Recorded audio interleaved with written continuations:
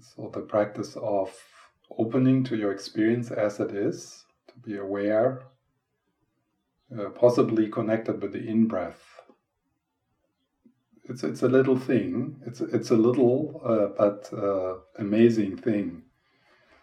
Not to contract in a certain environment, but to go into the other direction, and to open to whatever is in the present moment.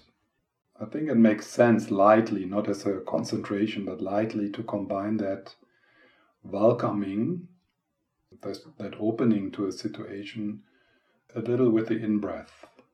So it seems to be really helpful. And then to make that a habit,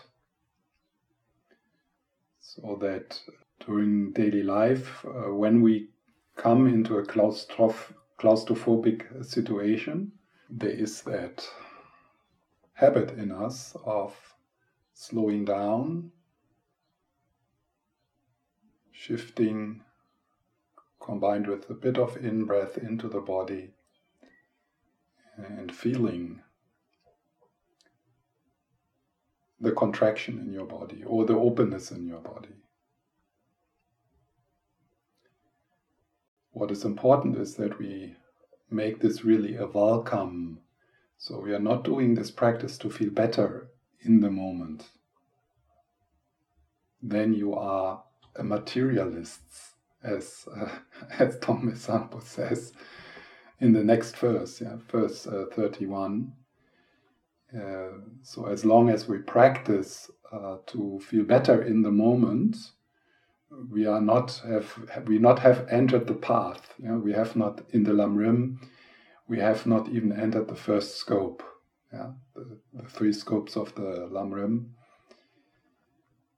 We are just doing whatever everyone does, feeling better in the present moment, and instead of using smoking or a beer, we do a meditation, a mindfulness meditation.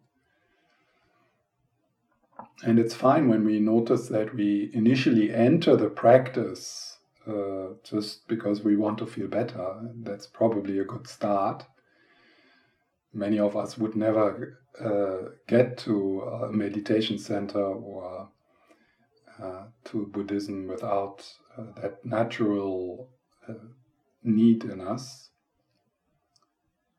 But at one time there's this point where we let go of that more and more. So as Ken MacLeod says in his commentary on verse 31, then we're not practicing to make our life better, but we are living our life to practice. We're living our life as it is to practice.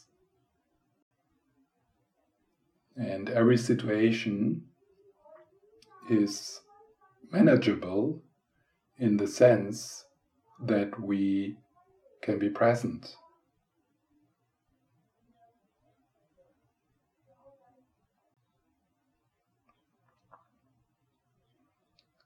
And then sometimes as a side effect we notice a reduction of the suffering, but that's a side effect.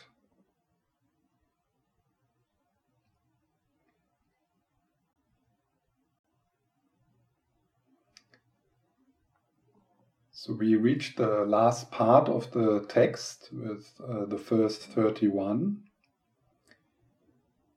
So the text with foundational practices in the beginning, foundational Lamrim practices, and then the practice of Lojong, especially combined with the practice of Tonglen, and then the 6 perfections, the 6 far-reaching attitudes, and then there's some remaining advice, starting with verse 31.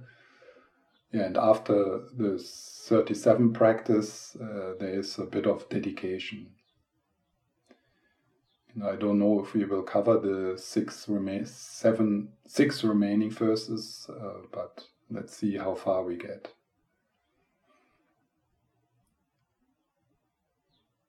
So let's do a little quiet sitting as an invitation to arrive even deeper in this moment and in the meeting.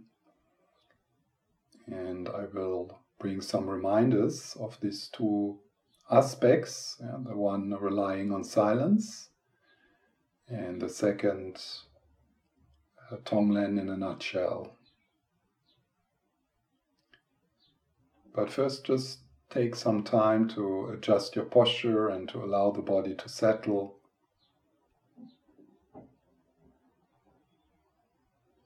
And you can close your eyes if you like that. And then you allow that to happen, this shift from the head into the body,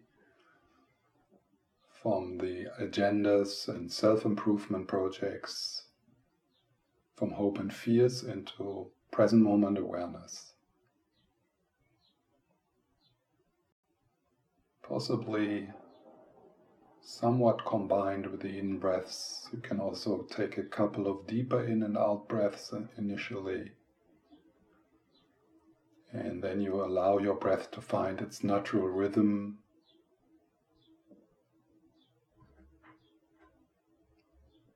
And you check the inner weather, befriending your own energy.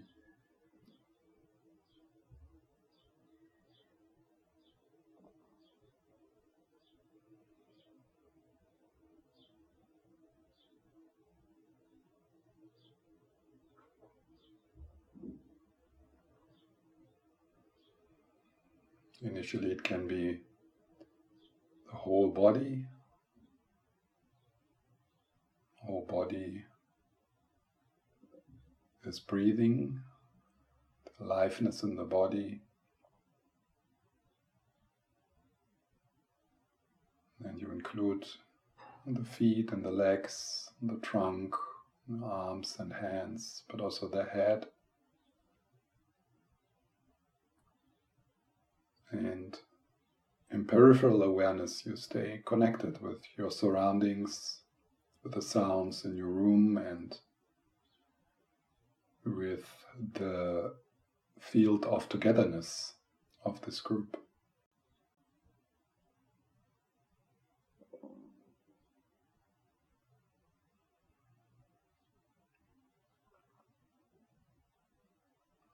And if your breath is in the foreground, that's fine, but emphasize the spaciousness, the openness.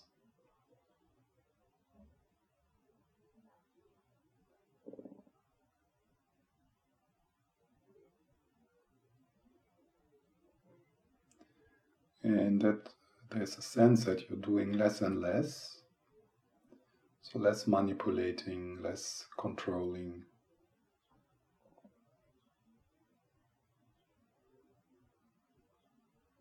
Finding an effortless way of being present with whatever is.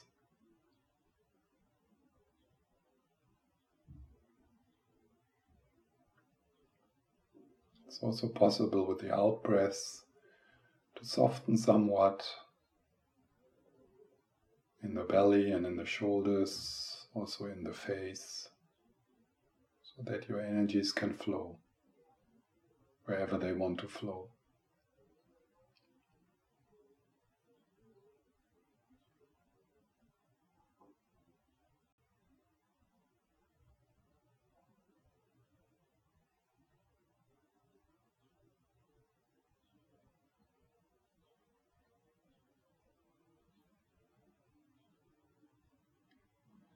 And you try not to rely on your thoughts, on the inner dialogue.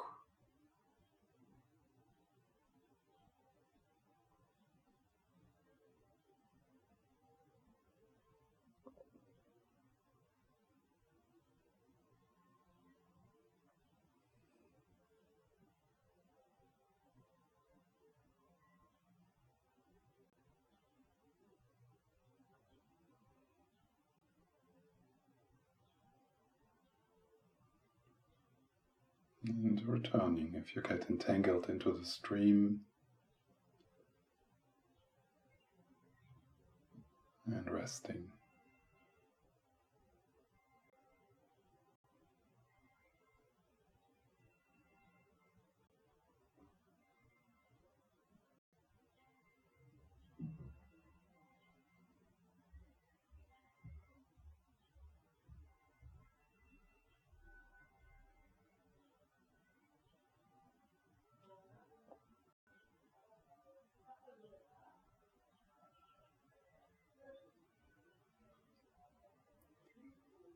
body like a mountain, heart like the sky.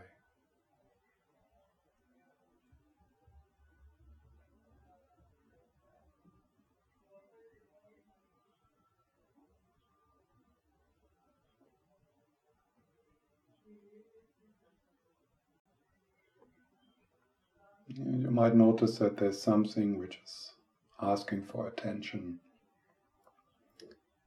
something emerging, and you allow that to happen, neither rejecting it nor focusing on it.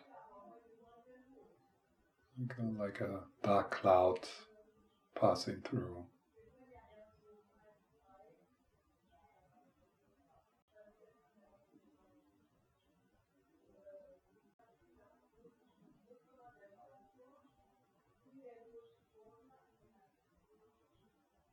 Present moment awareness.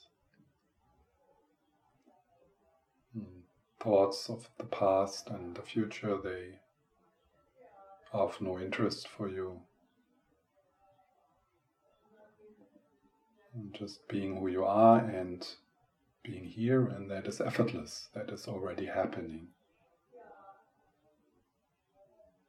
There's nothing to attain or nothing to go. There's no further to go than this. This is all we have.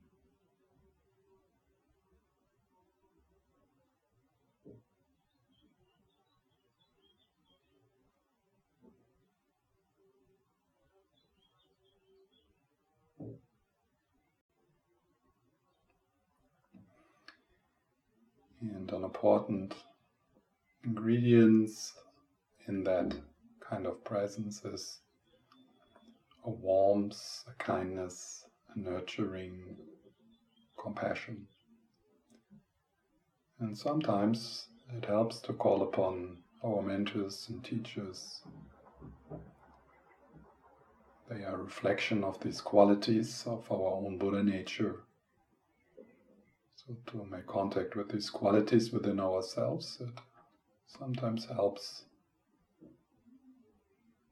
to feel how they surround us from all directions, and how also they fill the temple of our meeting with their presence. The Dalai Lama, the Buddha, Jesus, Tara.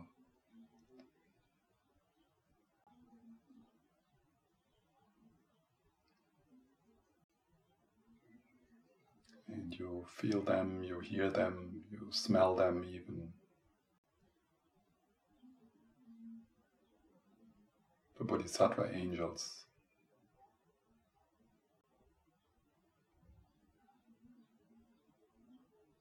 And while we're doing that, we remember they are us, they are aspects of our own Buddha nature.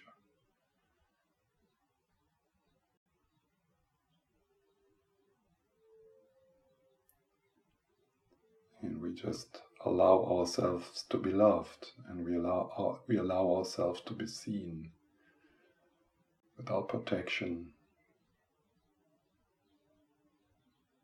vulnerable and naked.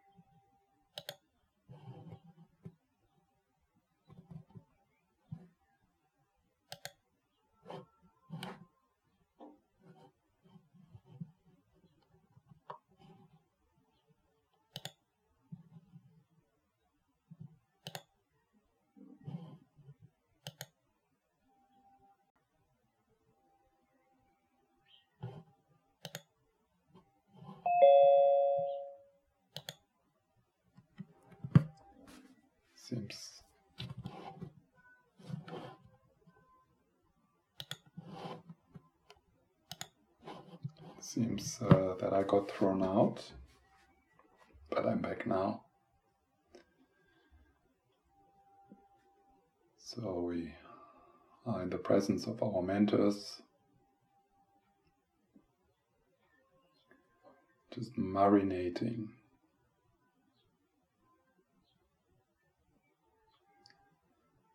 in our own Buddha nature, which is symbolized by those images and the iconography, and the soft glow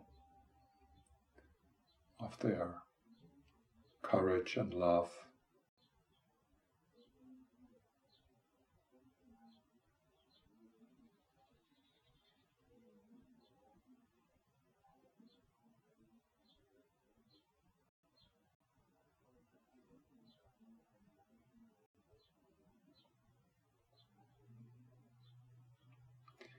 And whatever is unresolved in your heart, you just hold it into this space without the need to feel better, without the need that it might go away soon, but with radical love.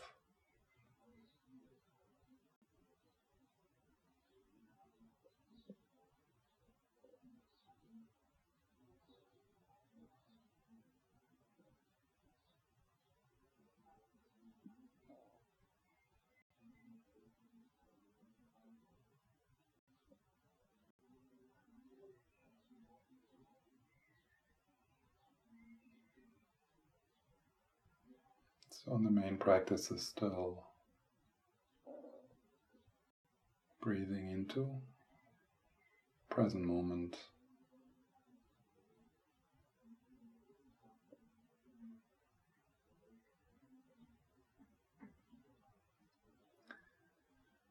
And then possibly in the letting go of the out breath, there might be the gap of resting in silence.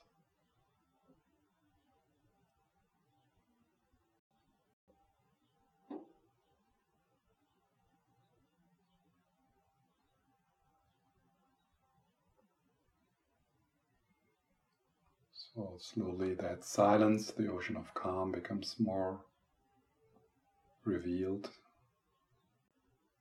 and you rest right there.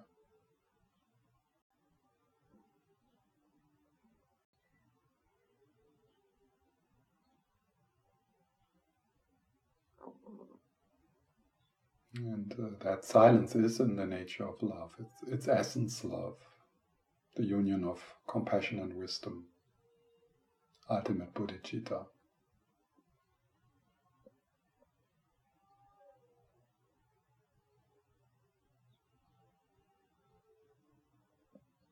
And this is where we meet, where we unify.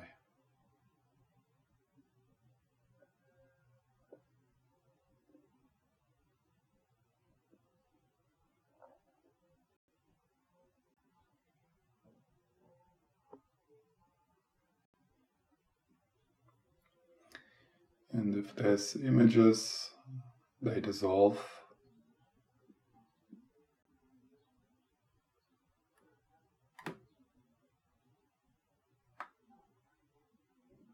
And you realize that the outer and inner silence is the same. That the outer Dalai Lama compassion and the inner compassion is the same.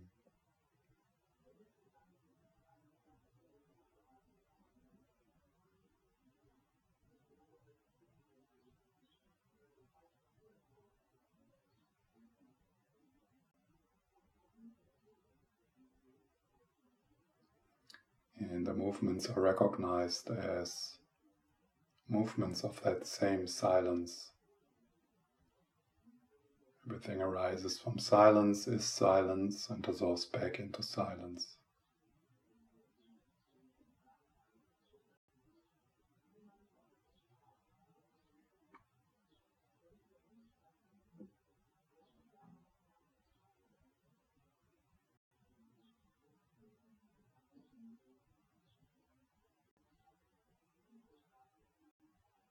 Rest in silence, rely on silence,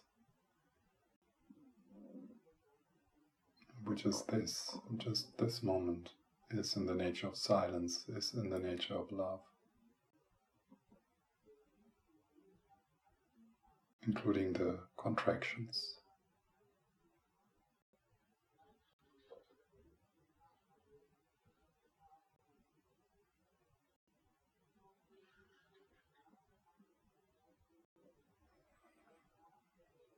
This is all there is.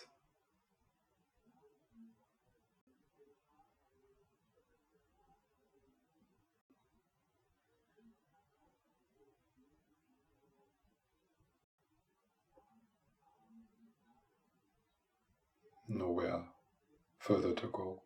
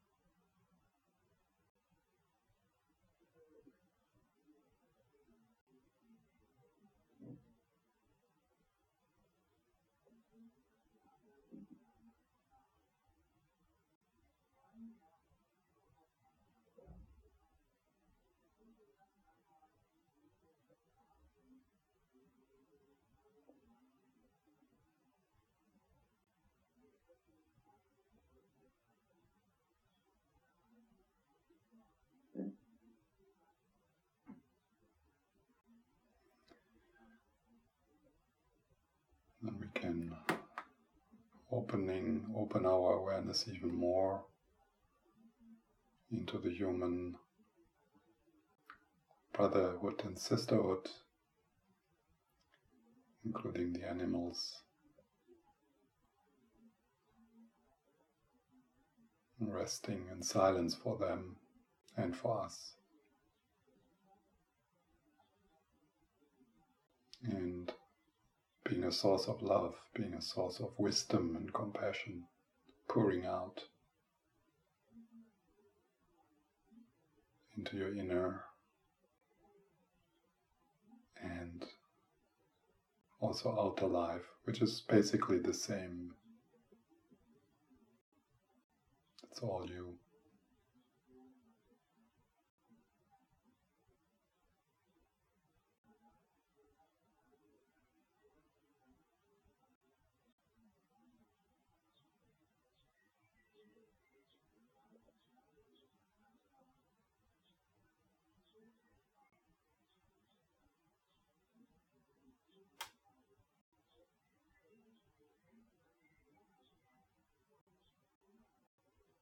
And there's nothing more to attain or to understand. This is it.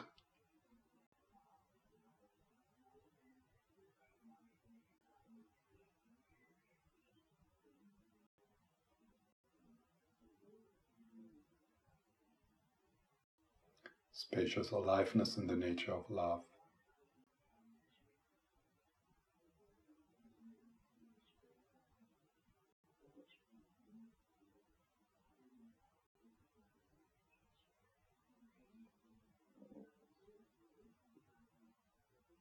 You have arrived, your home.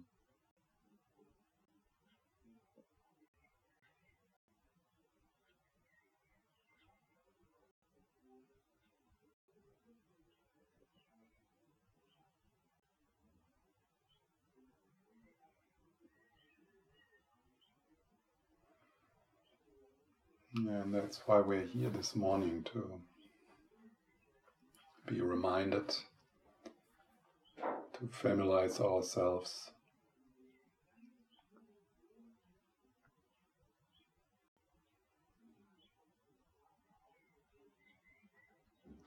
for the benefit of all.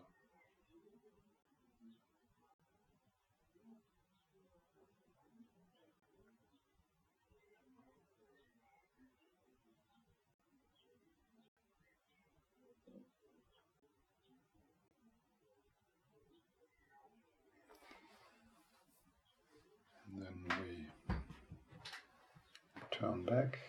You want to shift your position. So you sit comfortable.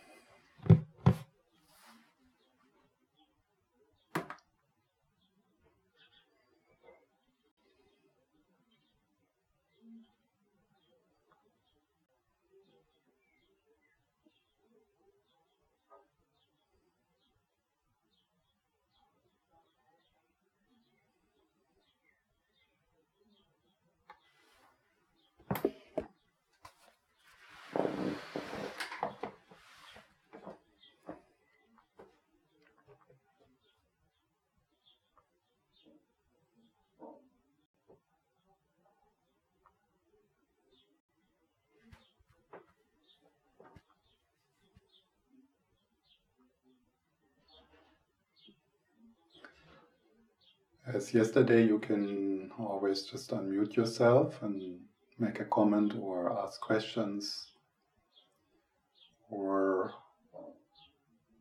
in the break you can write in the chat.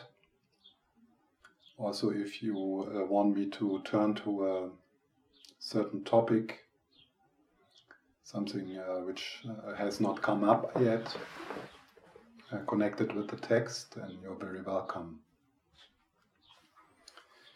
So I don't feel that I'm under pressure to,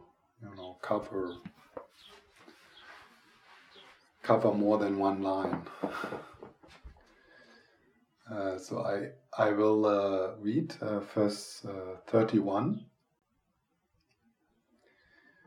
If you don't go into your own confusion, you may be just a materialist in practitioner's clothing. Constantly go into your own confusion and put an end to it. This is the practice of a bodhisattva.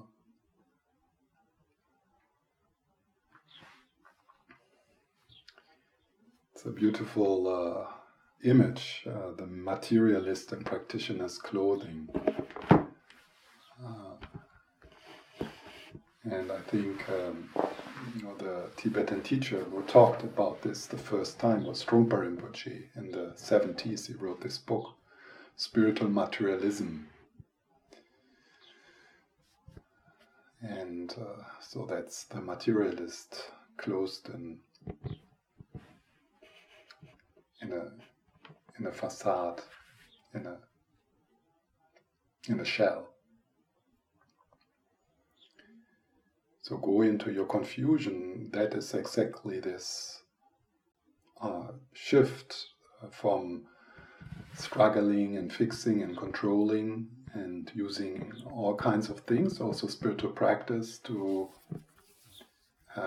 feel better in the present moment.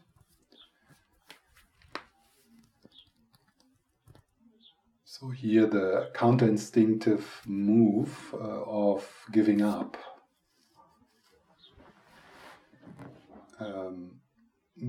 Giving up not in the sense of resignation, but in the recognition that by giving up hope and fears, giving up the hope for a better past and the hope for a better future, there's a shift, a reduction of our immediate resistance and the possibility to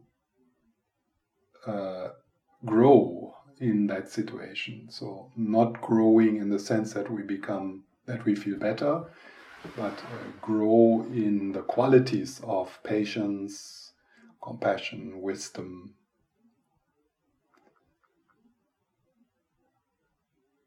So we become more and more independent from the need that our life goes a certain way. So we don't express progress in samsara. Samsara is not fixable.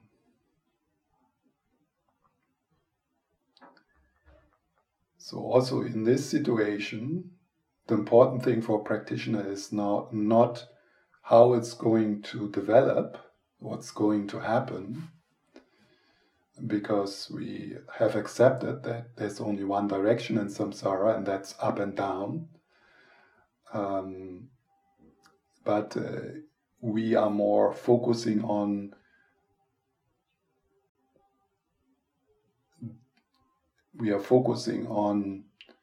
the processes with which we handle any kind of situation. So that's what we hope, or that's where our inspiration is. So the inspiration is not, or may I be free of that discomfort. The inspiration is, may I have more patience to be with the discomfort of being a human being, and working on that.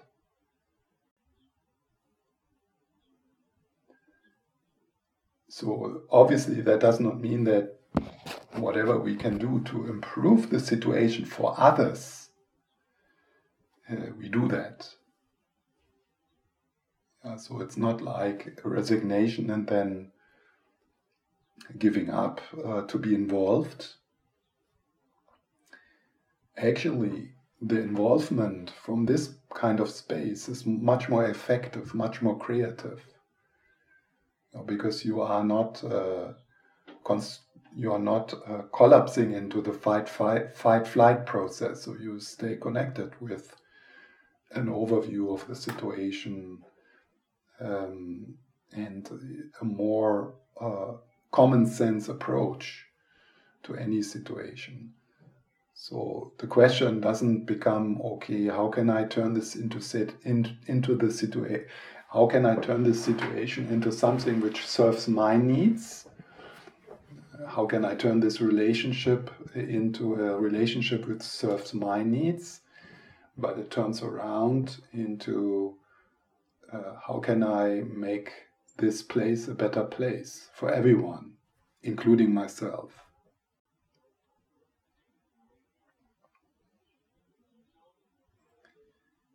So this is also part of this.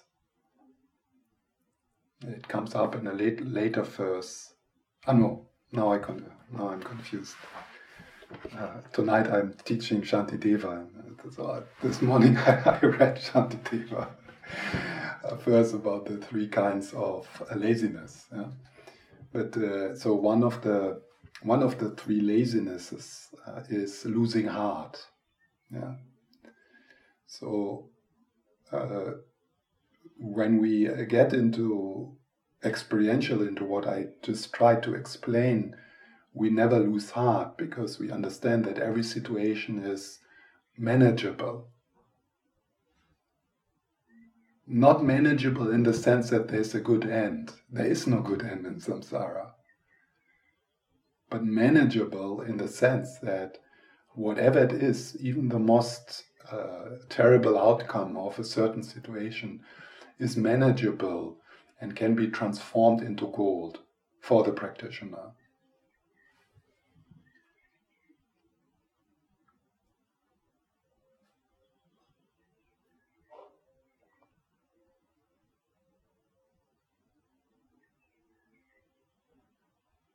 And then from that freedom, having no agenda, also having no agenda, part of this is that we understand the complexity of the situation. So we understand that every situation is a dependent arising, and we can only contribute what we can contribute, but we can't take away the karma of the society we live in. We can't take away the karma of this planet. We can just give our best and grow within that. Stefan? Yeah? When you said that the situation can turn into gold, do you mean that it's a chance to practice? Yes, yeah. So again, not the situation. No, yeah, it's not well put. Yeah, so not the situation turns in gold, but we use it to make gold. You can say the heart of gold. We can use it. We can transform it into something where we grow. Yeah?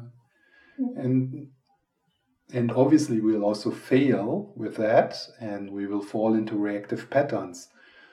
But even that is an opportunity. So failing and then having guilt or disappointment or despair. So that is also then that kind of situation where we opportunities. So where we grow, increasing our tolerance towards the failure of other people, and yeah, thank you.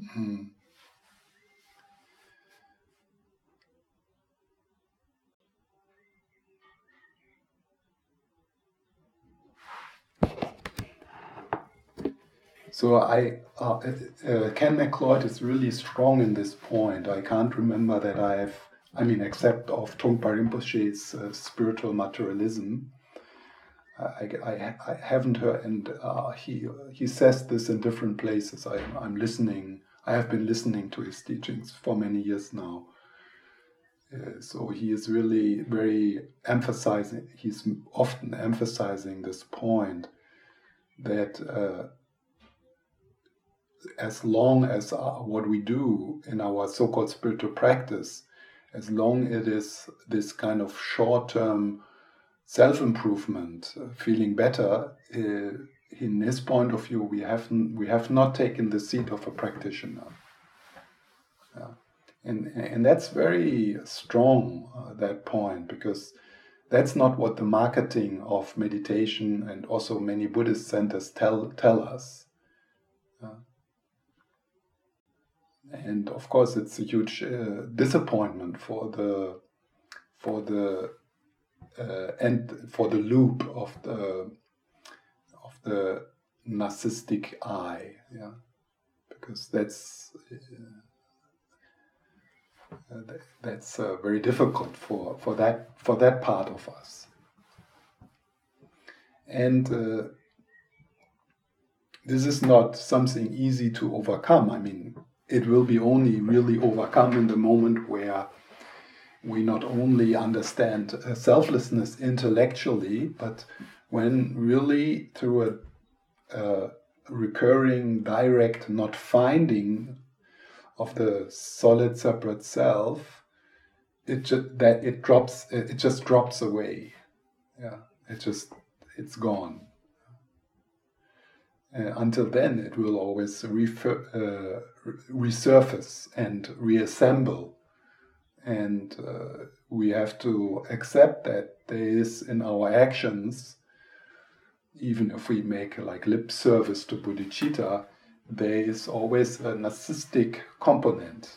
And this narcissistic component is always contaminating our compassionate actions and whatever we do.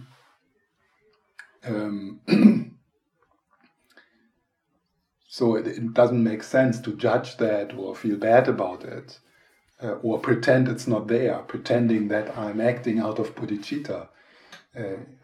We start to act out of bodhicitta once we have directly and permanently realized selflessness, anatta.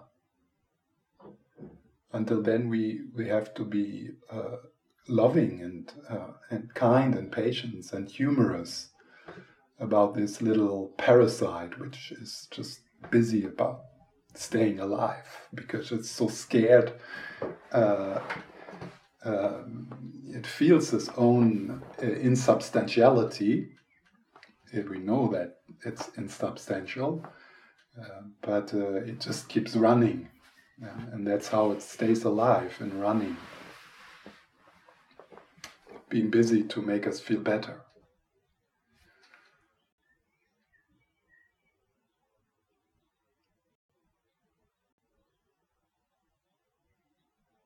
So also there, it's so important to develop a tenderness.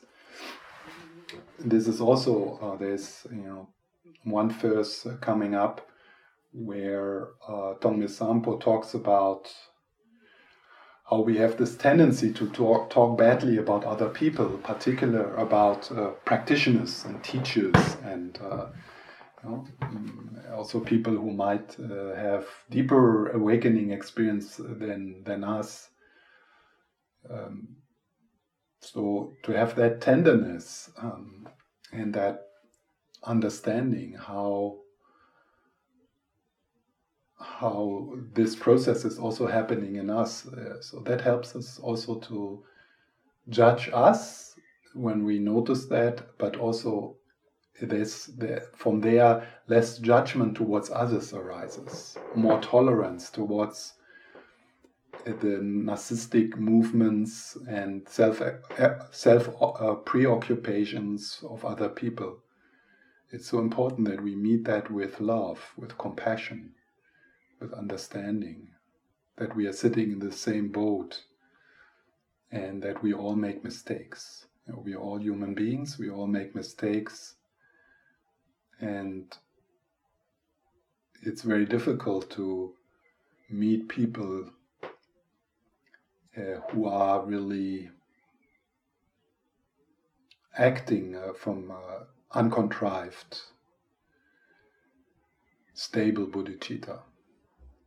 I met only one person, and that's Lama Zopa. And I didn't met His Holiness or the Dalai Lama, but it's kind of, I assume that with him as well. But otherwise, I have not seen much. Even in masters and teachers and Tibetans.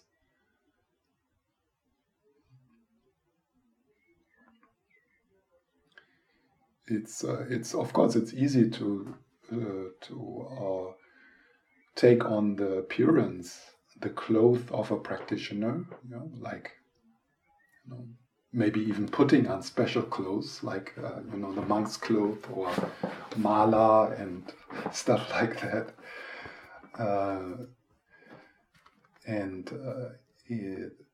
It's a bit tiring to see all this pretense in Buddhist centers. People are not being vulnerable and honest, but trying to protect the shell of bodhicitta, and we are doing this for others, but then they can't lead a proper team meeting because it's so contaminated with their own agenda, and also they don't develop the skills, the relative skills, to do this work. And then to not listen to the critic, to the judge, which is judging you and the other people.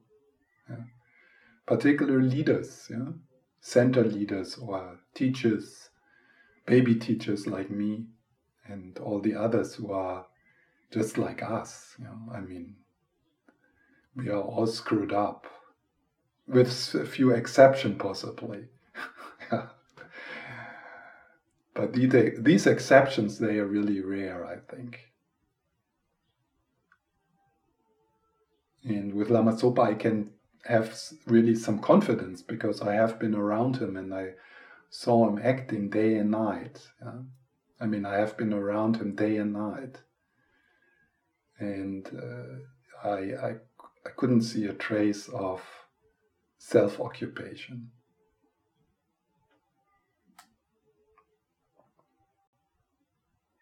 He never takes a break for himself, not even a cup of tea. Offering the cup of tea for all sentient beings is more important for him than drinking it.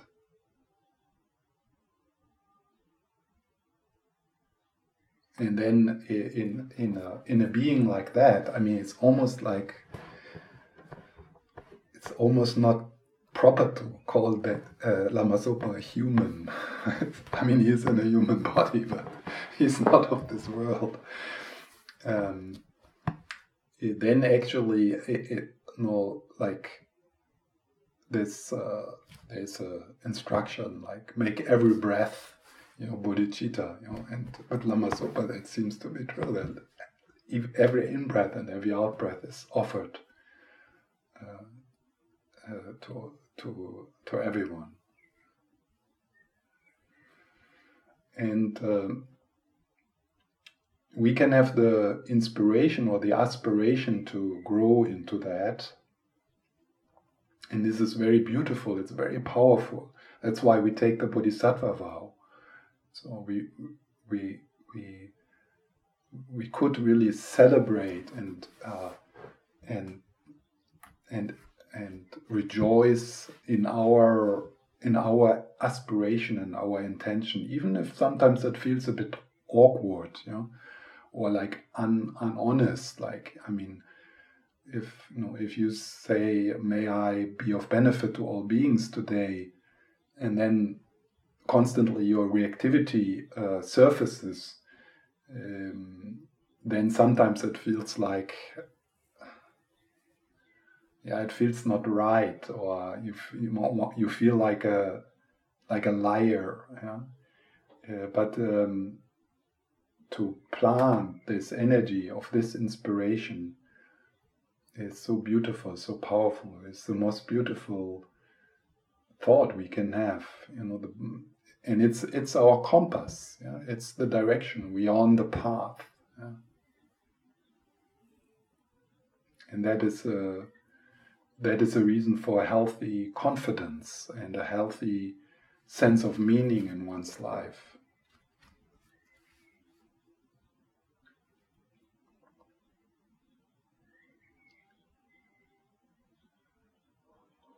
May I ask you something again? Yes. I was thinking about the thing about saying those words, to planting the seeds. I have my daily prayers, and because I've done them every day for many years, I know that sometimes I just say them and don't reflect much about it. Yeah. I say it, and at the same time I think about something else. And sometimes it's easier for me if I only think something really simple, like in the morning, like, "May I do a good job today?" Or like something that is more practical. I don't know if you have some advice on how to balance that in a good way. When the words become, it's like I become immune to the words. Yeah, that's right.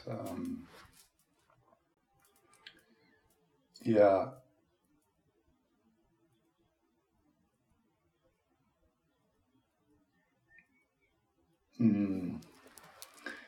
I mean, first, I think even saying the words, and even if it's just sound, I think in this case I would say there's some benefit, because it's still something. Like, I noticed some of the prayers.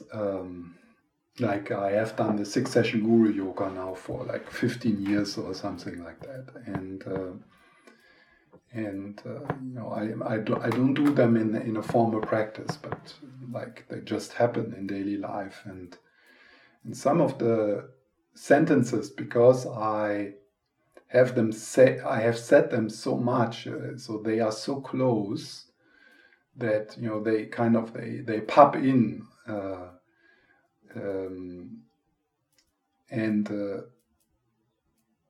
I think I'm so familiar with these verses, I can say them at my death time, like with the rest of my conceptual thoughts. I think they could resurface, because they are much more familiar to me than any other song, or any other advertising song or something like that. So I think there's some benefit in it. And then what you say, there's also sometimes the possibility to first connect with your body and say the words with a deeper meaning. But then also for me it is important to read text like this and then stumble upon verses which express the same in a different way, maybe with a different metaphor, or with slightly different words, and then there's again some freshness. And definitely it is possible to kind of retranslate the verses you say, or as you say, to make something very simple, either as an addition to the prayer, so that's possible, because also, if one feels I have to fulfill my commitments, and there might be some fear if I don't say the exact words, then I don't fulfill the commitment. Of course, that's ignorance, but I mean, it's in us, this kind of fear. If I don't say it like exactly like this, but then in addition, or if one is brave enough to for some time to drop these practices and to ask yourself, so what's the essence of these practices, and how can I put this into my own words, then definitely I think that's possible, because I mean, these words, they have been translated in different ways, and so I think there's no problem and even if we kind of slightly misunderstand them in our own interpretation, then I think for me it's always more important to be somewhat connected with an authentic part of me and with the experience of these words. And some of the things, they can be expressed much more simply. So just one sentence comes to my mind, which I have been saying now often in a dedication, and that's from His Holiness, one of the dedication prayer of His Holiness, and it is a simple sentence: "May people look after each other." And that touches me, and it's a simple prayer, and it's so powerful. I mean, if that would happen, I mean, that's all we need, that people look after each other. And when I say that, and maybe I used this sentence a few years now, for me it has not lost its touching quality, its opening quality. So I could, of course, now think, I need to go through all these dedication prayers of Lama Zopa, and I have to say them exactly that way, and this and that, and long life prayer and stuff like this. And I'm so tired and sick of this, And I'm aware that there is teachers who would say, you have to do this, you have to say these words, and you have to stick to the text, but I gave up on that one. I think it's a mistaken teaching, but don't trust me in that. I'm just sharing my own way to handle to work with this. And I've learned that a bit in all these years when I was in Nalanda Monastery, because we did this we did every morning for 8 years. I missed one session. I'm really a goody boy. In 8 years, I met in that. Yeah, and that one session I missed because I consciously decided to stay in bed. Because I thought, you are a freak, everyone is missing session and you are there every morning. So I stayed sweating, I had almost a panic attack. I just didn't go, just to establish my freedom. But what I learned in these, hours, and a lot of it in Tibetan, and so what I did more and more was I just picked a few things in that practice. I picked that, and so these things which at that time were touching me, and that's what I then focused on. I did also blah blah blah, all the Tibetan singing and so on.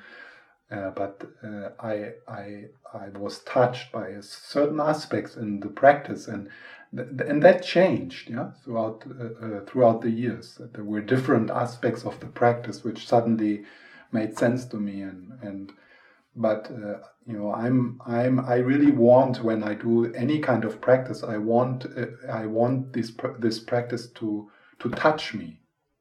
I want to feel it. And if it doesn't, then I retranslate it, or I do it differently, or I simplify it. And then with the Tibetan prayers, for example, I would just do shamatha practice on sound. That was my practice, enjoying the movement of singing and the togetherness in the singing. That's how I gave that time then meaning for me. Yeah.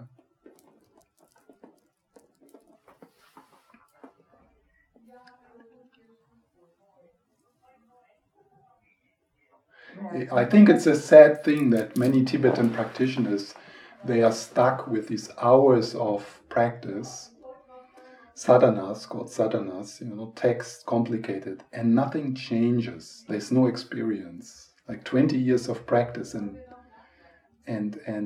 there's no transformation happening.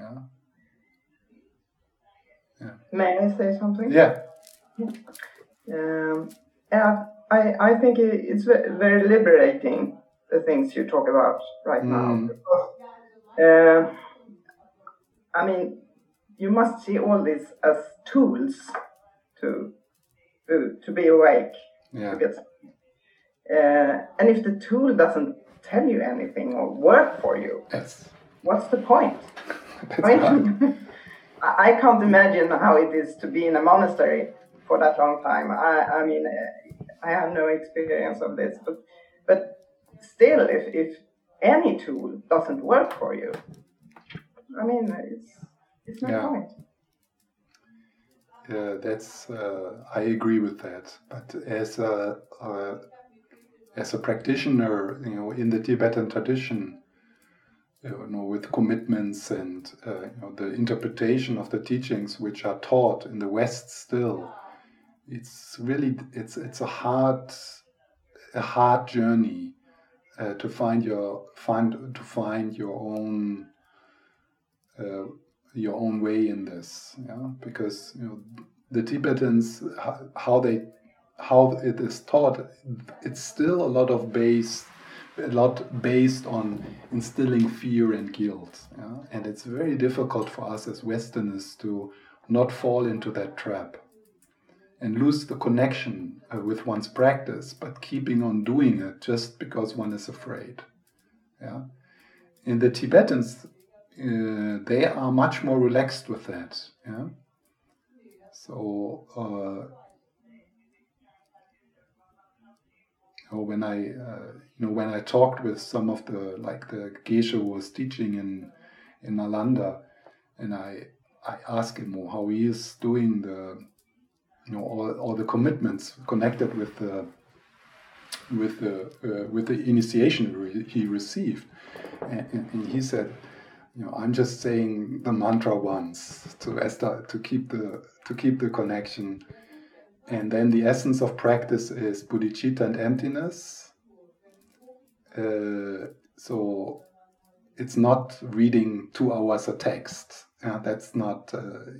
So you keep the samaya with the initiations and with your teacher. If these 2 things, bodhicitta and emptiness, are somewhere present in your reflection, in your practice, in your prayers. But there's a lot of fear, and with many teachers, it's very heretic what I'm saying now. So I'm not. Don't. You have to. That's the thing. You have to find your own way in this.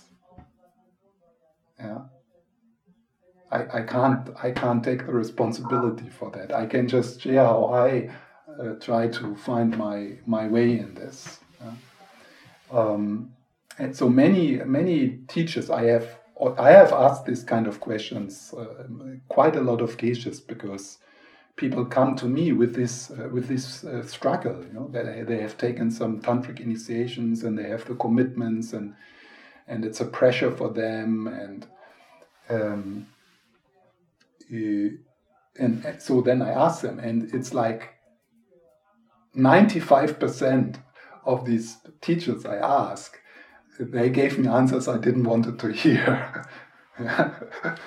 But luckily, I found a few who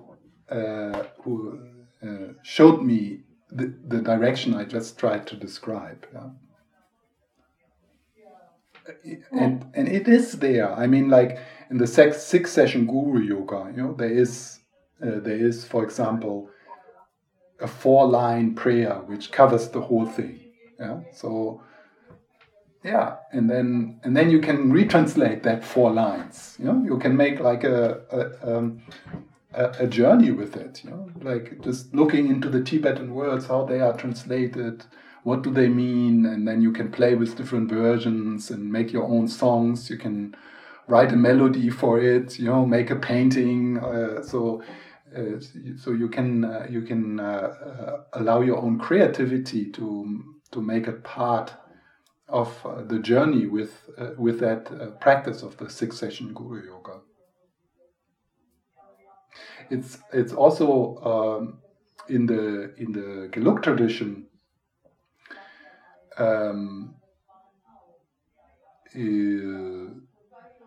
The monks who study so much, so they also take initiations, and it's very clear that they are told, you don't do the practice. You focus now on this. So you took the initiation, and there is a blessing and there is a seed, but now you study emptiness. So that's what you focus on. There's no time for doing a 2-hour tantric practice a day.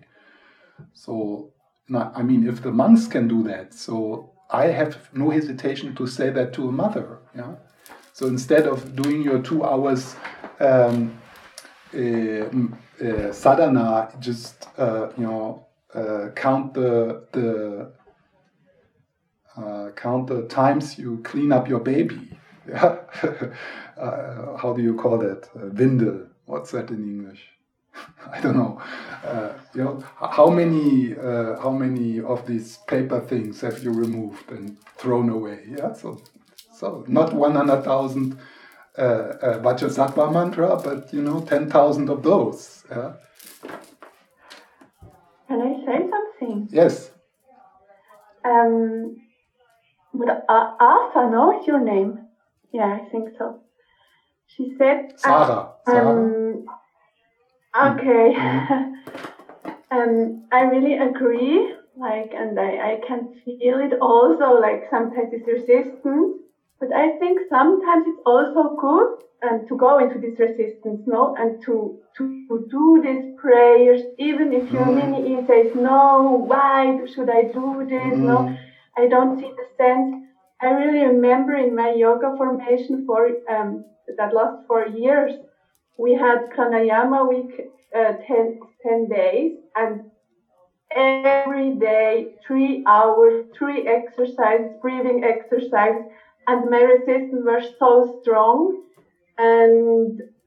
but it was really good because I just I made friendship with my resistance, and I was just sitting there, and I tried to relax in this. So I think it can also be an opportunity, probably not for too long time, but also to grow a little bit in this field, It's a good addition, Katharina. Yes, thank you.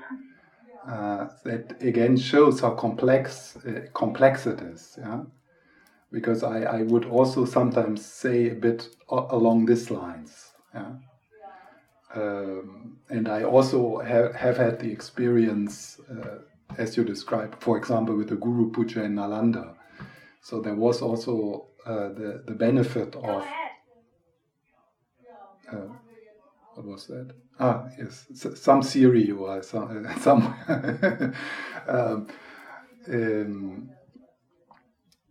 So there is something there. Yeah, I agree. Mm. But I just have one comment on that. Yeah. I started to do yoga when I was quite young, and I was so ambitious. Every morning I did it. I was just a teenager and very ambitious, and I ruined it completely for me. So see, I was too ambitious. Yeah, I hated it. Yeah, yeah. So this is, you see how complex it is, because now Asa is again a bit kind of balancing what Katharina said. Yeah. So so we can see that there is like how to find the middle path. Yeah. Yeah. Not to go into the extremes. Yeah. So I have talked a certain extreme way, and then Katharina balanced it out a bit, and this kind of a journey which we now do in the group, that's also a part. That's also internally. It's happening internally in all of us. Yeah. Yes, and even more strange is that this autumn I saw a sign in my neighborhood about a yoga class, and I felt. Maybe I should try it again. And this time it was fun. Yeah, so, yes. So it's very complex. Yes. And I went through all of this. Also this, what you just described, because at one point, that was in the last year when I was a monk, I met one of my teachers, Peter Fenner. And he has this radical teaching of giving up your practice,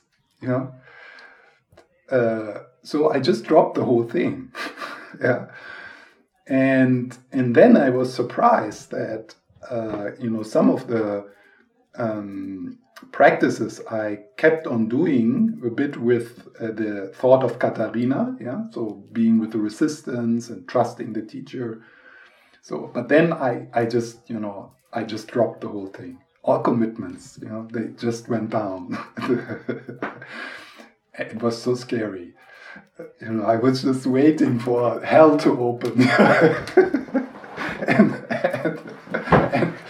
and then after a few months, some of the things, they just resurfaced, but completely different, because it was not coming from duty and guilt and fear, but it was there in me through habit, and I started to enjoy it, and and I was not interested if I would fulfill a commitment or something, but I actually started to fulfill my commitments again, and there was no duty in it. It just happened, and there was joy and creativity in it, and reflecting on the essence of these practices. So it's good. So can I comment? Yeah. My name is Lena here in Stockholm, and I'm very new to all this, but I would like to say that I was somehow hearing from Sarah this, that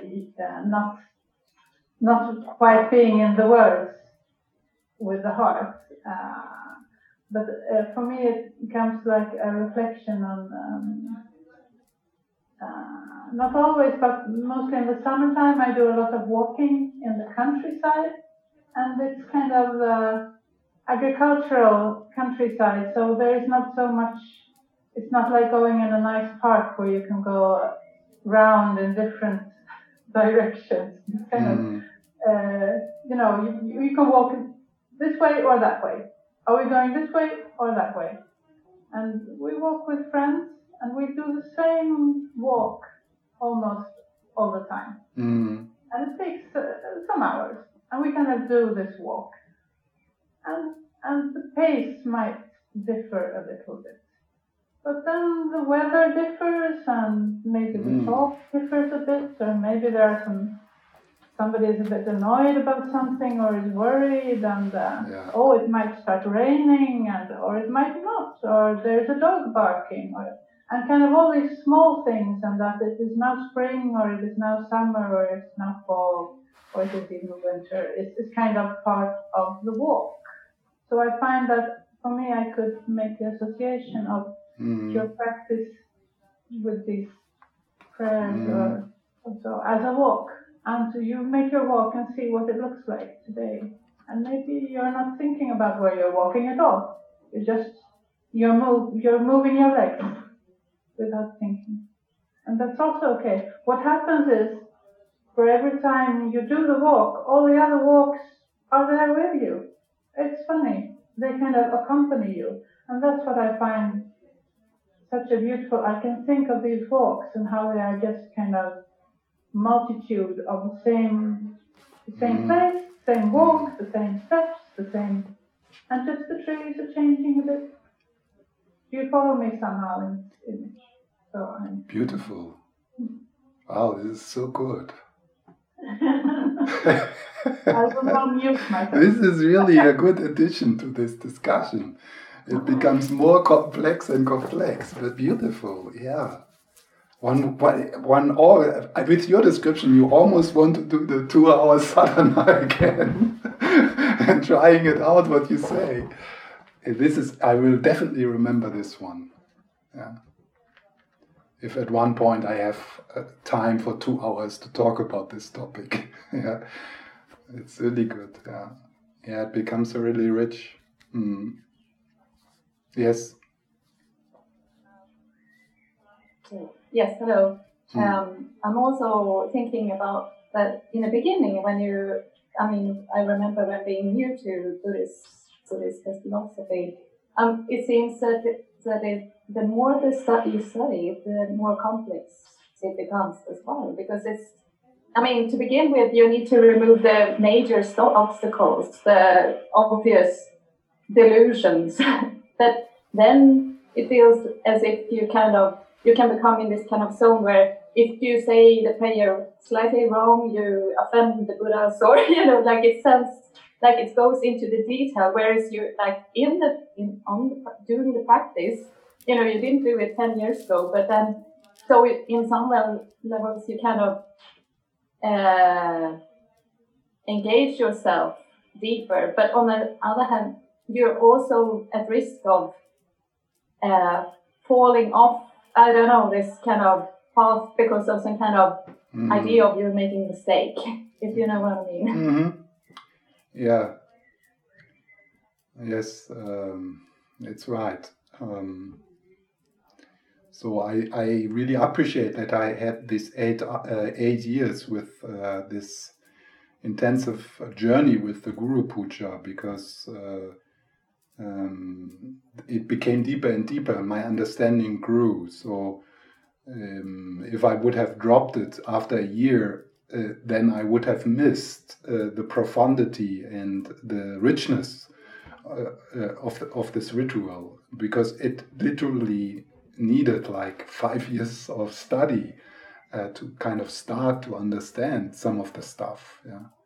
So that's again more a point towards sticking somewhat with the practice and understanding. As a beginner, we can't have all the understanding right now, which we will have in 5 years or in 10 years.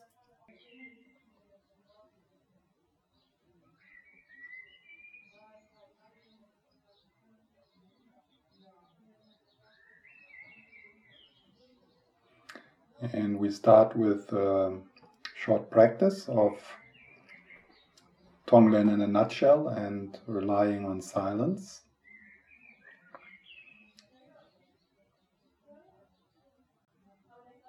So with the in-breath, opening to the situation, to your inner and outer world, slowing down, shifting from doing to being, and with the out-breath, possibly softening the belly, the shoulders,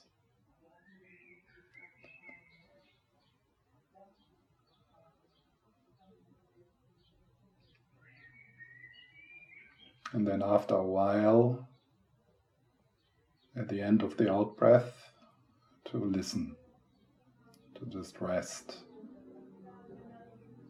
so that the natural silence of this moment can reveal itself. then you rest there.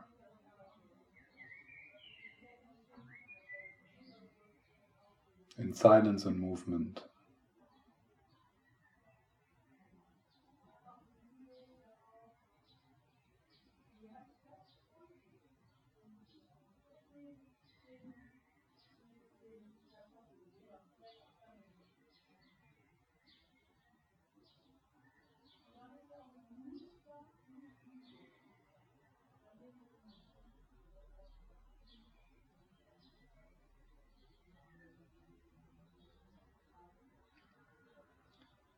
And then you can allow the silence to penetrate your world, the loving silence.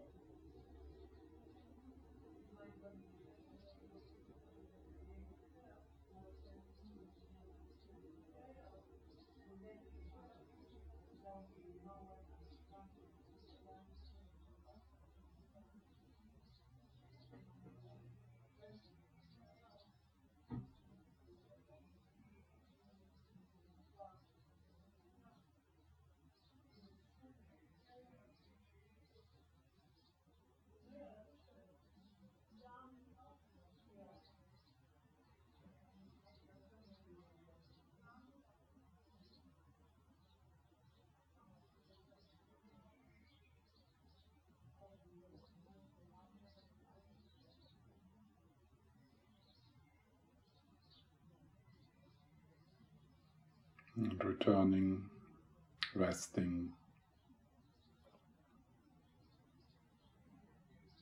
present moment awareness, spacious aliveness.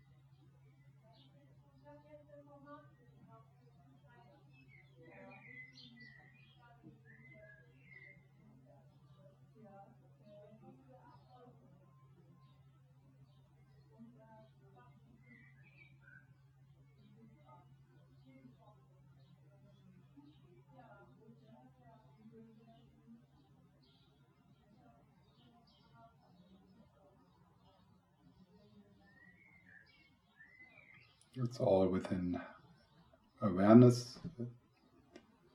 It's all inside of consciousness, in the nature of consciousness. Vividly appearing like rainbows, like a dream, but unfindable. There's no substance there. It's made from silence.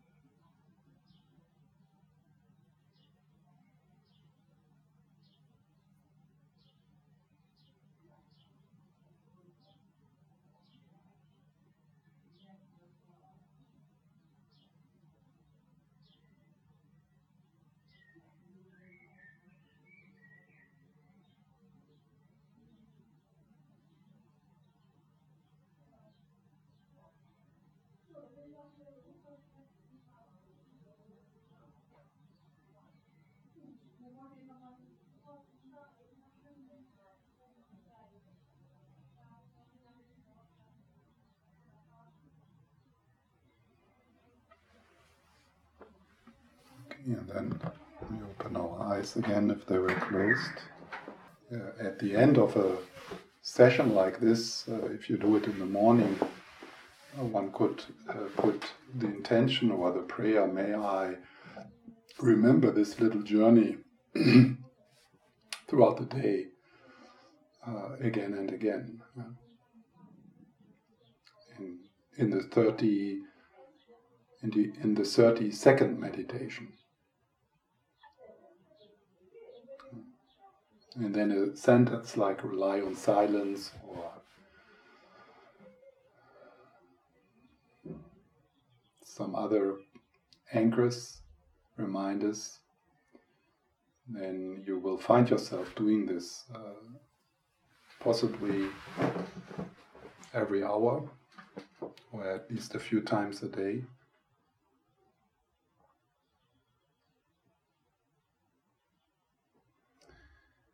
Some people use a meditation app to, in the style of Thich Nhat Hanh's mindfulness bell, which is exactly that. So throughout the day there is a sound, and in that moment everyone pauses and slows down and does that little journey. So let's go to the next.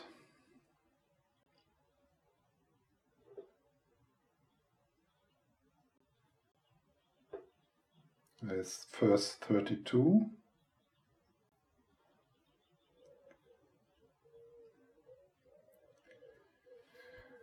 You undermine yourself when you act emotionally and grumble about the imperfection of other bodhisattvas.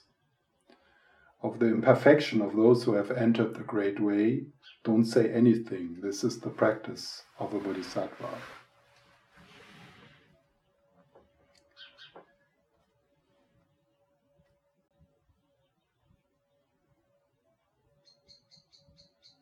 And it is actually very connected with verse 33, so I'm also reading that. When you squabble with others about status and rewards, you undermine learning, reflection and meditation.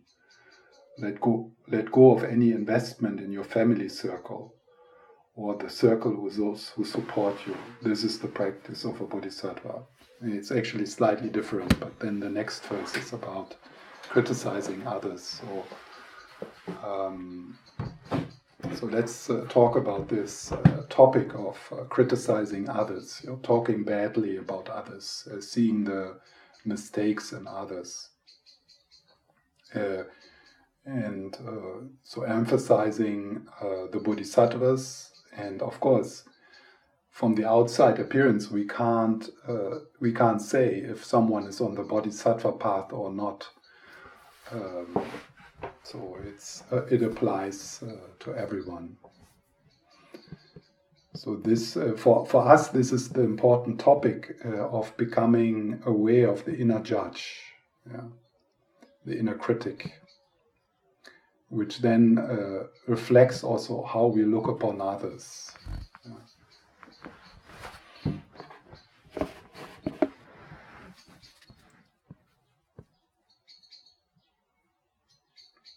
So this has to do with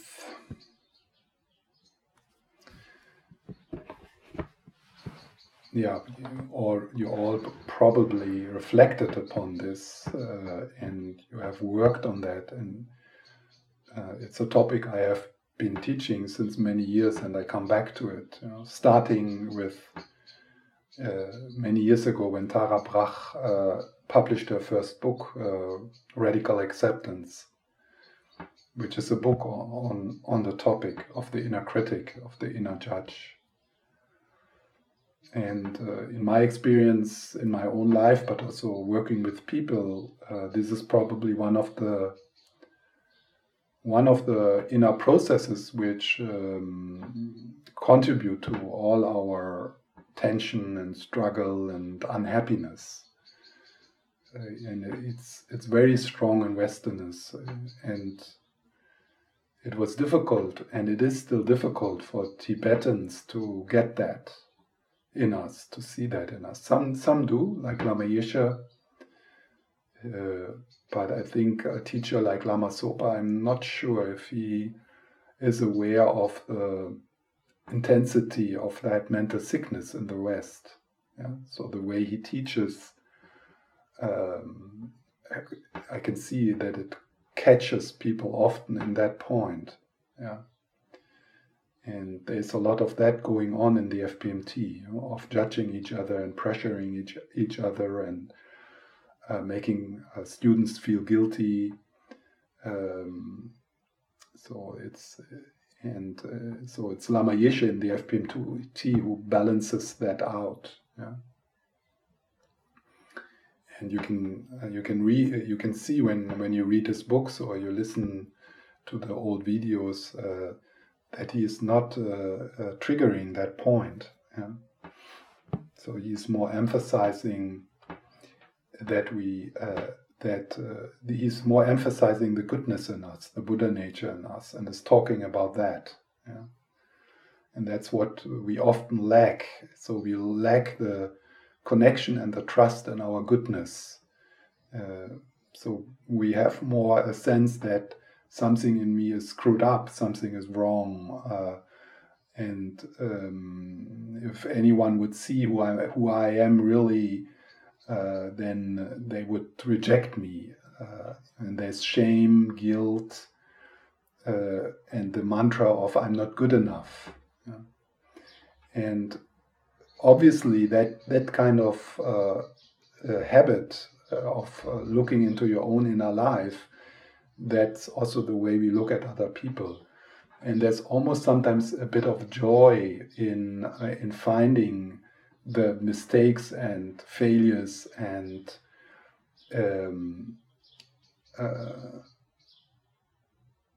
in other people, particularly in teachers, but also in fellow practitioners. Something in us. It's interesting to observe what do we get out of it, to talk about, to slander, to talk about the behind the back of people. So what is it? Why do we do that? And what do we get out of this? It's a very strong culture in some companies, for example, but also in centers. I remember the first time when I came to Nalanda Monastery, the monk who picked me up, the first thing he did was to talk about the screwed up people in the monastery, and that was not like just an exception. It's more the common thing.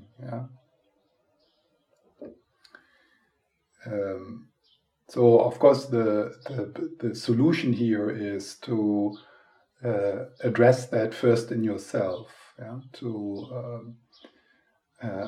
to become aware of the harshness with which you talk with yourself, the whip you are using, the constant feeling of falling short, the constant feeling of I'm not good enough, I'm not lovable as I am, and it's understanding in a culture, a Christian culture first, the misinterpretation of the Christian teaching. They support that feeling of being a sinner, and then also growing up in a society and in families where it was about the output. So we, as children, we often didn't feel seen and accepted as who we are, but our parents, they tried to shape us in a way they thought would be good for us. So we developed that mistrust in our qualities and in our being. And many people, they have the feeling that they don't fit in, because they feel they don't have space to express themselves, because they have been told that you're too loud, or you're too quiet, or you are too playful, or you don't play enough, or you are not smart enough, or you're too smart. You are joyful. You're too joyful, or you are too sad. So.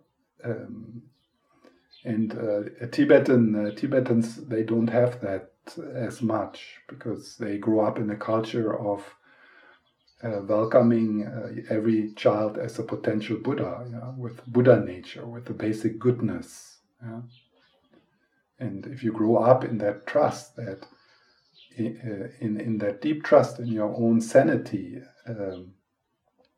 that's a very different thing than us.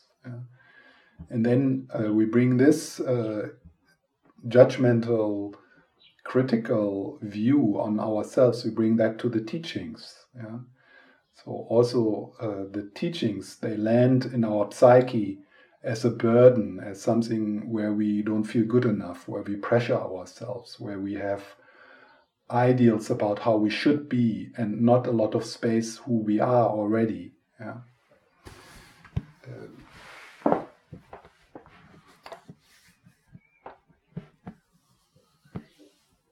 One of my favorite practices regarding that, there's the work of Tara Brach. A few years ago, there was an online conference with Sounds True, with Tami is her name, the owner of that publishing organization, and it was a conference about acceptance, self-acceptance. I think it's still there for free. So, and there's like spiritual teachers and therapists, and definitely we need to look into therapeutical thinking, because you are not going to find remedies and healing within the traditional Tibetan tradition. So it has to do also with our curiosity towards our psychological history and the culture we're living in, and how much we're influenced by that. And you don't find that kind of information and that kind of wisdom in the traditional teachings. So there's also then the work of Christy Neff and Christopher Germer. They work together. They started that separately, and they both wrote books about self-compassion. So that's also very useful to look into that. And I got to like a very simple mantra regarding this, and that is, I love myself. And maybe some of you have listened to a guided meditation where I, invite you into this sentence, with different words. Maybe I love myself is maybe a little too much for some people, but I love myself, and when I'm afraid, I love myself more because I deserve to be loved more, not less. So that's basically the instruction of that reflections, and it's quite amazing for me still if I remember when there's contraction, when there's tension, when there's unhappiness in me, then just I love myself. I can immediately feel how there's a relief. There's space. So that the rejection towards how I feel lessens, and instead of responding with harshness, whatever it is, there's acceptance, and then I can feel how the emotion is not that heavy anymore. So it's a beautiful, simple daily practice, which is also one of the practices when we go to the first practicing day and night. So I think that fits almost always. This I love myself, and then finding ways to get a body sense of allowing yourself to be loved by yourself. I mean, how does that feel? And that takes time. The guru-mentor bonding process is one of the traditional methods which can help us to get a sense of a body-felt sense of unconditional love, which we might not have met in our life. So how would our body know? How would our system know how it is? Just a moment. How would our body know how it is to be loved? And I think that makes also the relationship to a Tibetan teacher so powerful, because for many people it's the first time when they meet a teacher like His Holiness or other teachers who embody this quality, that for the first time in their life they feel how it is to be genuinely loved, without any agenda, without any manipulation, but like unconditionally. And how does that feel? And for those who have not had that connection, maybe you can remember moments in your life from childhood or later with your partner, where you relax into that feeling. Wow, this person really sees me. Usually at one point we screwed up, but there are these moments. I mean, we screwed up in a relationship. It gets into the opposite, like the inner judges jump up in both of us and we see the negative aspects suddenly. But there is this moments where you completely relax into the arms of your partner, where you feel safe and seen and loved. And then to remember that, and to bring this into the words of I love myself. Yes, you wanted to say something?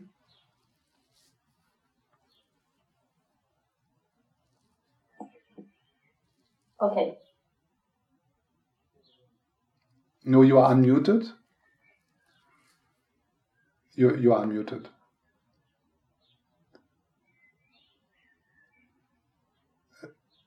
Hold on. Yeah. No, it's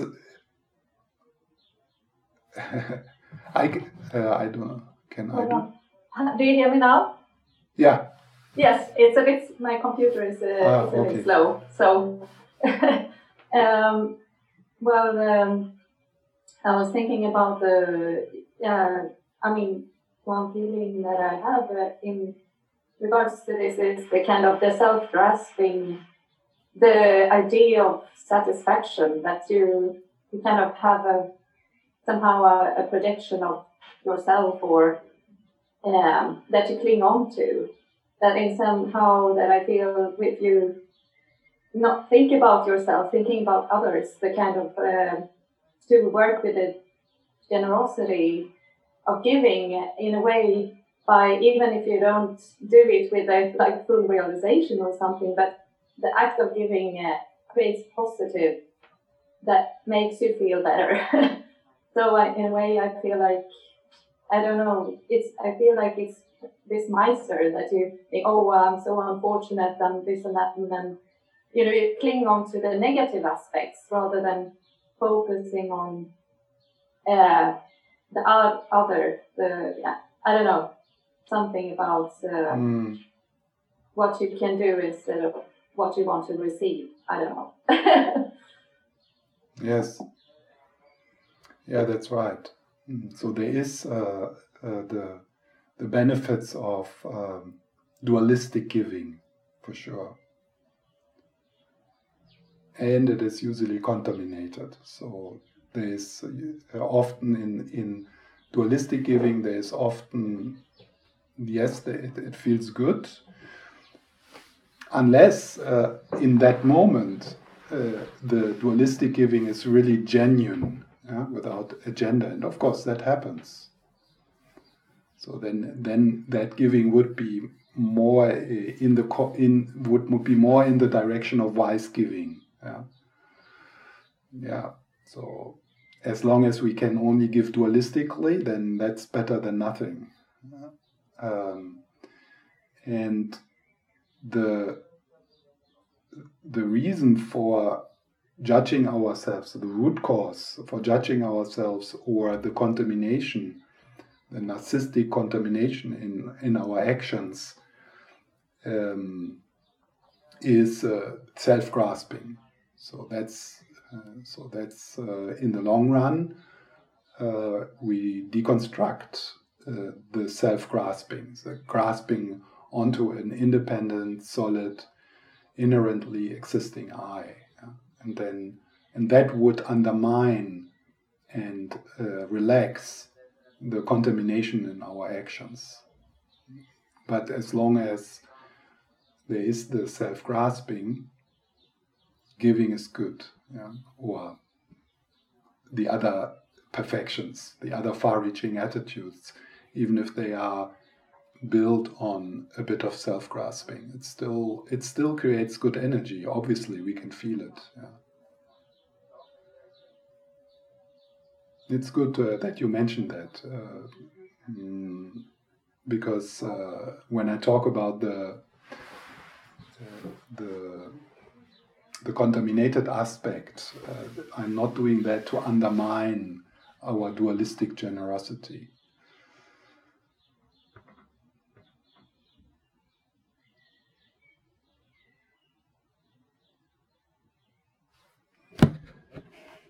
Yeah. Any question about or comment about the topic of judging ourselves and others, which cover two of these verses?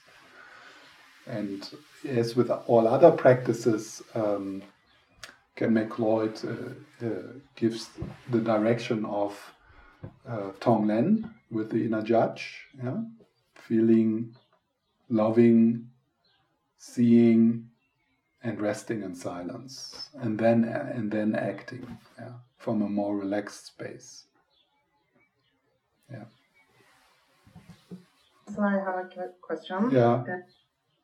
Sure, you have to start with yourself, but I've recently had this experience with my son.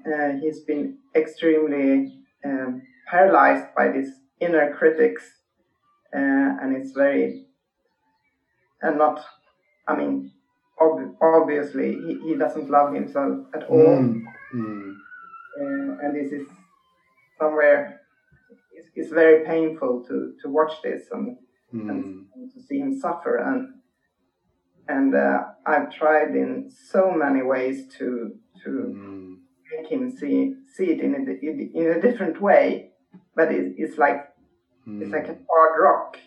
It doesn't, and I feel so desperate about about it. It's just there. It doesn't go away. It contaminates everything in his way. And I also see exactly the inner critic. He's criticizing himself and judging himself all the time, but at the same time he's criticizing others. Of course, you can see it very easily. But it's kind of, I don't know if you have any advice what to do. I mean, it's so frustrating to see this, and there's I feel so hard to help. Yeah, maybe this is a good question to bring into the break for all of us, because I guess we all see that in people, and it's we wish they would see their beauty and their uniqueness, and we wish we could communicate it. Yeah, because often it happens that we are able to love a person more than this person loves him or herself. It's a quite common experience, and then it's so how to be in that kind of situation. Particularly, of course, it's so hard when it's a child. Yeah, because you have always seen the uniqueness and the beauty in your child. I mean, it's in your from the first moment he came out. Yeah. And the commitment of the mother and father to support this being is very, very strong. It's such a powerful, beautiful force. Yeah, it is really resembling bodhicitta. Yeah, because that's where most people, for the first time maybe in their life, take the needs of another person more important than their own. And that is like the quality of bodhicitta.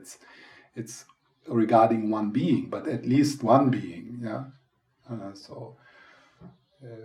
It's very painful to see that. Yeah. Let's kind of bring this with us into the break, and then maybe we can talk about this after. Because I think that's a very important topic for us, and a reflection on this also would help us to find a way with our internal family system. Yeah, because there's not only the outside son and the outside daughter, but there's also the inside daughter and the inside son, and that's a good place to start. Obviously, our children learn a lot on how we are in our life. Yeah, so it's often. How old is your son? He's 23. Yeah, he's out of the house. I mean, he's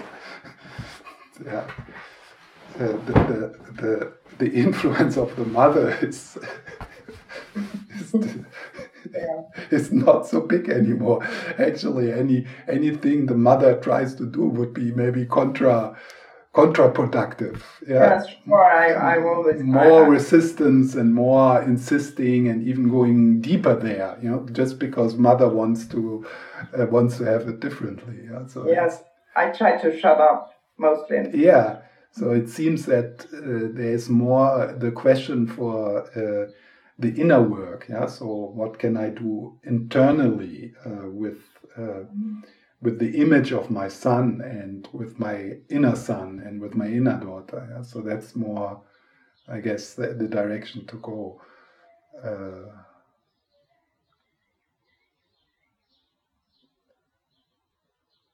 And I don't know. Yeah, so let's think about it, or not, but let's keep it as an open question, as an inquiry for 1 o'clock. So welcome back.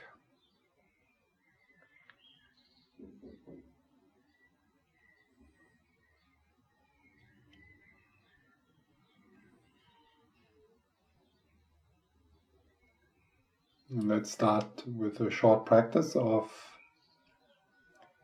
Tonglen in a nutshell and relying on silence. So we take the time to adjust our posture and to allow the body to settle.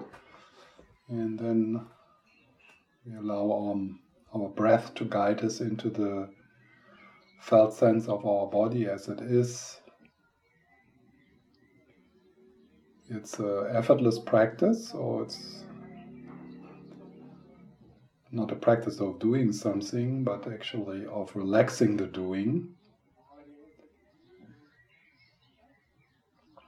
And you can do this with open or closed eyes.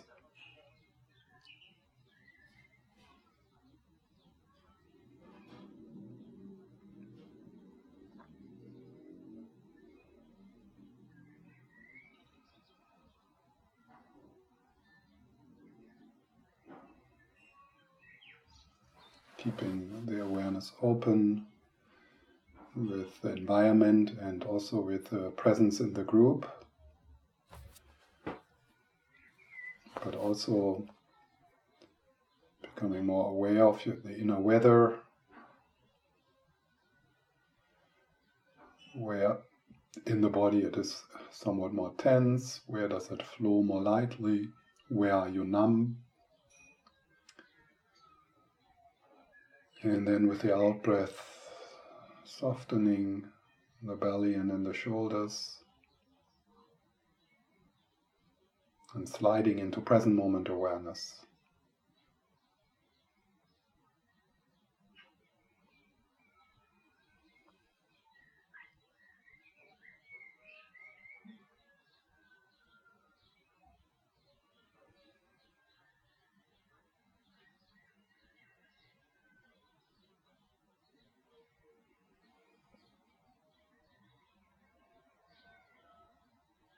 And then in the gap between the breaths and in the gap between the thoughts,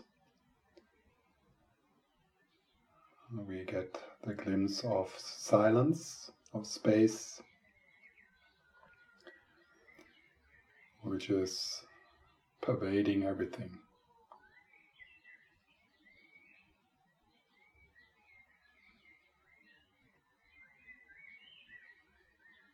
And if we start to manipulate our experience and we can stop it, then we relax. Otherwise, we just allow everything to move as it wants to move. We meditate with a body like a mountain and a heart like the sky.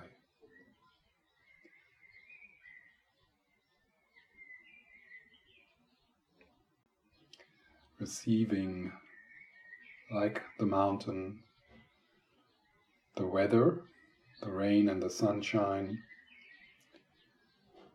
and like the sky, our heart is not close to anything.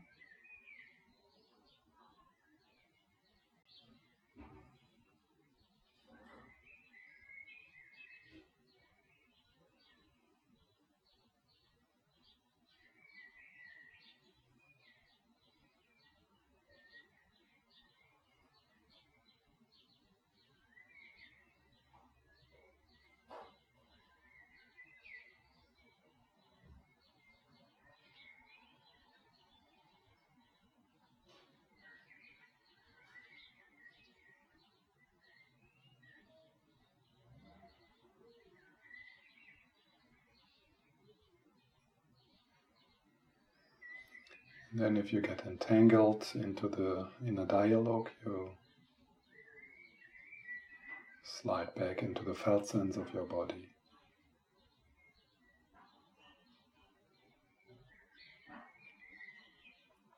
If there's the loving gaze needed, the presence of unconditioned love, we can call upon and invite our bodhisattva guides, our mentors.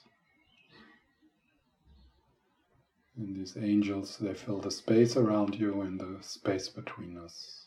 And we are just absorbing, breathing in the warmth, the courage, the wisdom, the vitality.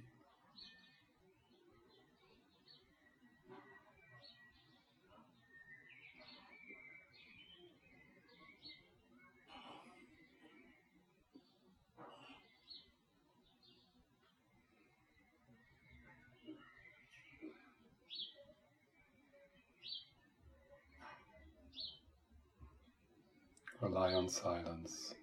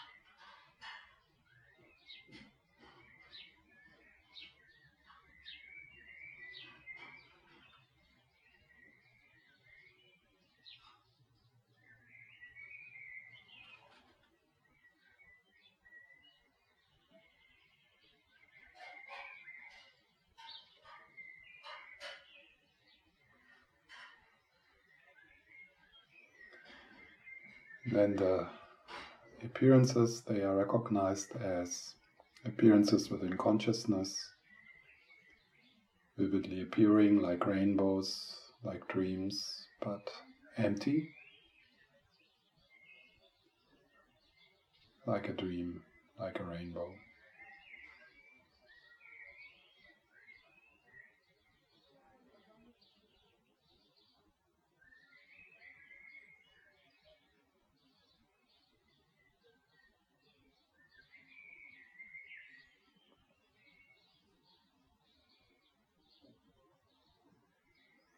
And then we can spread compassionate presence into our world, maybe with the out-breath, as if we push the loving silence, the loving stillness from our being into our environment. Being light, being space, being loving space.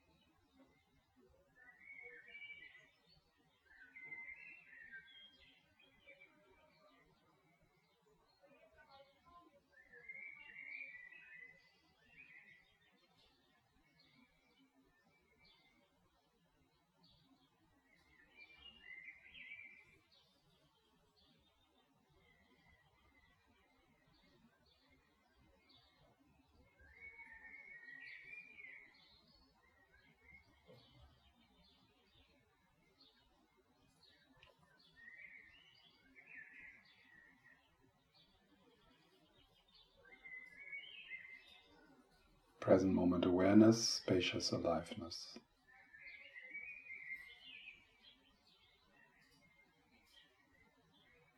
Vastness, stillness.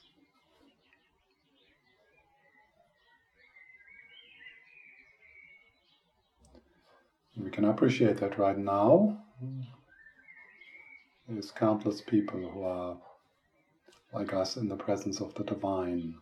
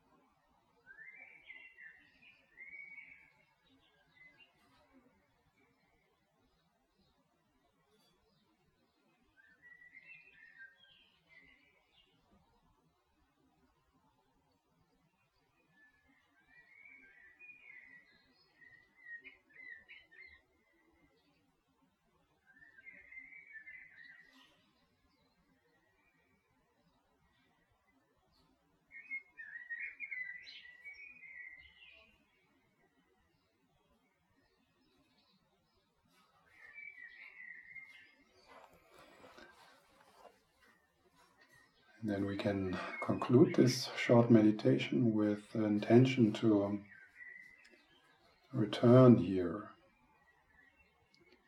as often as possible. And return here means actually that you recognize that you're already here. You never leave this space. We just need to remember that we are already here. And may we do that again and again for short moments until they become continuous for the benefit of all. Rely on silence.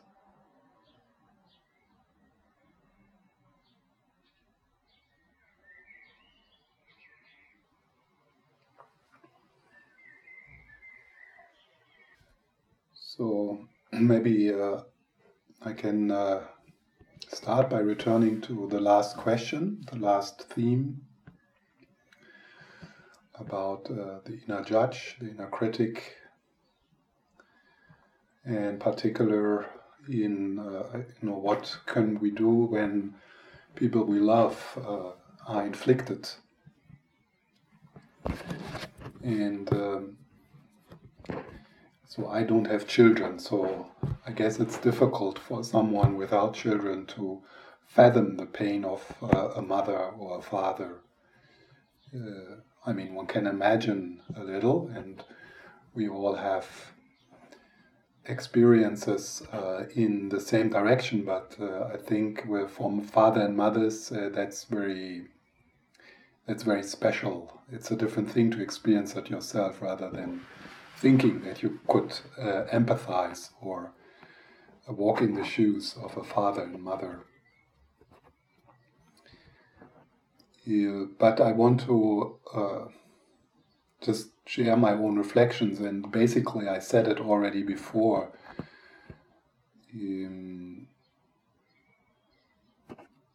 That here, as a practitioners, we always start with our own inner life. So that's what we learn. That's what we get tools to. And here in the text, relying on silence and Tonglen, so that would be one of the toolbox, one of the tools for the Bodhisattva mother. And I'm sure there's others, but since we are in this text now, we could then always ask the question when we learn certain practices, so how can I apply this method in this situation, in this particular situation, working with my own inner life, and it's just asking the question. So sometimes there needs to be a bit testing and creativity, but I think one can apply many different teachings and techniques from the Buddhist tradition to every situation. It's just a matter of changing it lightly, and also just asking the question is so amazing, because then you confirm to yourself it's about my inner life. That's where I start to work, not over there, not in another person. And one thought I just had was, in the same way we could judge our inner judge or criticize our criticizer and trying to get rid of him, in the same way we would try to do this with another person, and by doing that we imply to that person, hey, something is wrong with you, you should be different, your feelings are wrong. There's something wrong with you and I know how to fix it. And that's in generally a very unconstructive attitude towards someone who is in a crisis. Because whatever we try to fix or control falls into resistance and becomes more solidified and becomes more real than it is. Yeah? By our resistance, by our trying to fix and control it. So the work, and that's also that's actually true for the work with all our internally family system. Yeah. So not to fix and control and judge, but to be compassionate, to be loving, loving attention, and inviting that family member back. That family member, the inner critic here, which you really want to have out of the house, but that's not possible, because then they just come in again, in our dreams. They break into the windows. It's like we can't keep our children outside of the house, in the internal family system. We have to invite them back to the table, even if they are really dirty and smelling and they don't behave. So that's and that's very hard. That's in any case when we are caregivers. So it's very hard to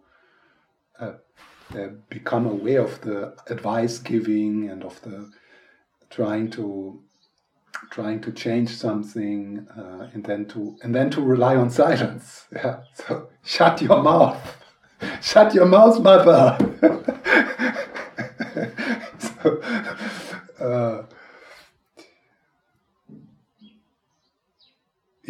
I think that dynamic is particularly difficult between mother and son. That would be probably easier with a daughter than with a son. And also, I mentioned the patience which comes from seeing the complexity of situations. So that would be, bringing the karmic view into it, but also this view that all of us, including our children and our partners, they are streams of consciousness, beginnenless streams. Yeah. So I'm not trying to convince you of that. It's just one way to look at each other, to see us as streams of consciousness with a long history. And the journey we make together is very short. It's a very short part of the journey of this stream of consciousness. And that stream of consciousness brought his or her karmic energy with him or her. So they were not born as like a blank slate, but already as a person. And then sometimes when they are our children, they are in our care for a while, a very short while. And of course we have impact on them, and obviously we all try our best, but we shouldn't also not overestimate our role in the life of people, even not in the life of our children. That they have their own journey, and that's what a mother needs to do from the first day, to cut the cord, and again, cut the cord, and that's so difficult. So what that also means, in that stream of consciousness, there's a basic sanity, there's a basic what is called Buddha nature, or there's a basic potential which will prevail in the end. It will prevail. That's what is indestructible. So if our daughter is a junkie and we kind of give up on her completely, we feel she's hopeless, that's ignorance. That's a distortion of reality. Nobody is lost. Nobody is doomed. From this point of view, because the the inner judge and the pain coming with it and all of that is adventitious. It is on the surface. And the essence of these people, which we sometimes call my son and my daughter or my partner, remains untouched from that, as in you.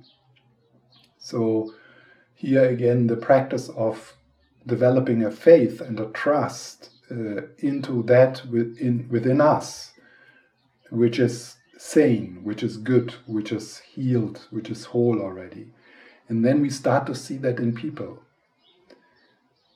And it is actually in research around helping and therapy, it is clearly, there's so much evidence that the factor which helps people to transform is what Carl Rogers called positive unconditioned regard. Yeah?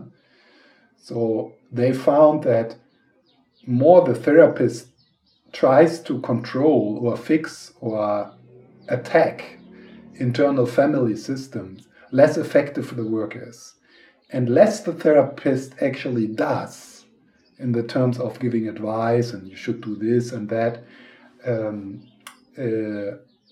less effective the therapist is. So like a successful therapist does less and less and has more and more results. And it's really difficult for us to trust our presence, our loving presence. It's very difficult, and to shut our mouth, and work with the helplessness also. So it has to do with learning to be with one's helplessness and with one's frustration and with one's anger. And it's difficult to give space to that. So we want to do something. We want to fix the problem. Maybe sometimes not even for the sake of the person, but just because we can't handle the pain. We can't be with that person. So we want to feel that person better. And this is really difficult. This is a kind of ideal, a vision. I know how even with my clients, I have to cut my tongue so often, noticing that I want to offer some advice, and it never works. But if I shut up and I give myself what the person needs, then something can emerge within our dialogue. And the best is if it emerges from the other, that it becomes the idea of the other and not something I say. It's better that what emerges from the mouth of the other is not that good, because it's his, than from that something better. It's difficult to say what is better, but something more wise from your mouth, which is then not received. And particularly like in people who are in this kind of existential crisis, often through advice we make it worse, because not only they feel bad, now they also feel bad because they can't do what you say. So there's more pressure on them. So they, of course they hear the truth in it, but they can't take it in, and then but it still adds to the pressure. So the inner critic writes it down in this big book of failure. So now I'm failing in everything, but I'm also failing in what mother says. So I thank you very much. It's helpful. I've tried to basically try to work with my own sense of losing control. And I can't control him, of course, or his life. It's not my task to do that anymore. If it even were when we were boy, of course, I try my best, but not now. It's the same with everything in the life. You can't control it. You don't know what's happening. You can't control it. That's right. And we have no idea what is good or bad. I mean, maybe this crisis in your son's life is, will be the platform of very, very beautiful things in the future. Yes. Who knows? Yeah. Or maybe not. And that I find it most successful and instinctively to try to keep calm. Mm-hmm. Rely on silence. Yeah. Try to keep calm as best as I can, and then I have to take care of myself. Yes. Yes, you have. Yeah, and then and then the practice of Tonglen. That's also something one can do for another person. So I notice that when I do that with my mother, then. And there in the practice of Tonglen, in the giving to another person, you change the internal image of your son. Yeah, so you see him radiant, you see him full of self-love. Yeah, and of course,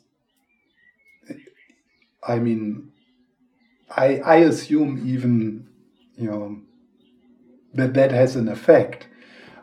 But what for sure has an effect, the view we see a person, in the immediate contact. So if you see a person as screwed and hopeless, that is a different thing than believing in that person and seeing the beauty in that person. And it's in the immediate contact. So I think one can kind of help to draw out that quality a bit, but also internally. Instead of when you have a mental image of that person, you panic and you get stressed. You can have you can make more contact with your softness. So it also reduces your own struggle in it. Yeah? But I think it has also an effect because reality is not objectively what it is for us. Yeah, so I think. The way we see the world and we see people, there is some magic in it somehow. May I say something? Yes. It's one of my favorite topics because I'm a mother of 3 with 2 long-time sick children. And thank you also for bringing this up because my heartbeat is about 180. So my nervous system is saying, no, you don't go in there. But my heart says yes. And thank you for what you said, Stefan, because I wrote a poem in the lunch break because it's so much I want to say. But you covered it, but I will say it anyway. I found out that the power of the mother force, that's nothing you play with. It is so deep in the cells, in the consciousness. I don't know, I can't describe it. It's just... And one thing is to know, and another thing is to understand it deeply in the body and in the soul. And just... Before I read the poem that I found out was actually a prayer for myself. But I will give it to you also. It's a gift to you. That is also to understand like the outside problematic. Is it a disease? Is it a mental illness? Or is it, because there are a lot of people that know a lot of it. So please search answer, knowledge. Search some knowledge that is, so we... Like for me, I was walking in my bad habit shoes, trying to save something that wasn't mine to say. But when I got knowledge about how I could help, that also released the outer prison. Maybe I can put it that way. But the inner work is that we can do, of course. So here's the poem. Can you put down your screen a bit so we can see your whole face? Yeah. I don't see myself. Please do okay. Now? Yeah, that's good. Yeah. David will hold. Okay. Yeah, that's good. Sweetheart, rest in love. You gave him life. Rest in your goodness. Rely on silence. This is not in your hands. Get to know your helplessness. You are enough. Rest in love. Thank you. Thank you. Thank you so much. That was wonderful. Thank you, Mara. Really. Yeah. Yes. Might I have a comment? Jag menar sånt. Sorry? This is Jesha Norbo, Lena again. Yeah. After that wonderful poem. Okay, yeah. Now I know. Yeah. Okay. Yeah. Mm-hmm. I'm so far away in the picture. That's Yes. And you're a bit difficult to hear, but it's okay. Mm-hmm. And so that was a beautiful poem, and if I would have been wise, I would have not now commented after that. But I have a long way to wisdom, so I will still say, if one would dare to say something, maybe one would put a question to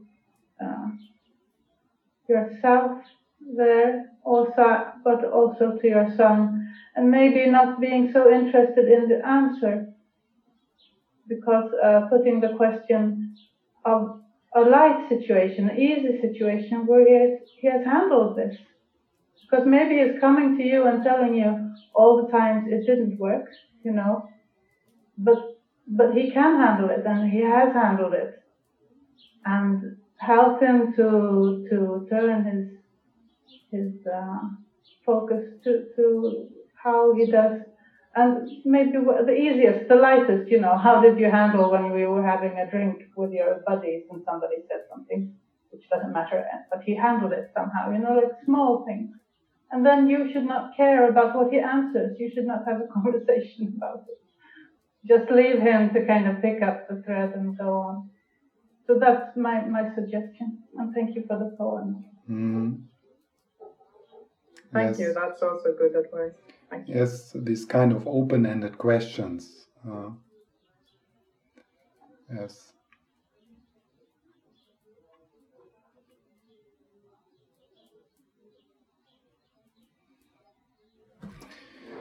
Yes, I thought to just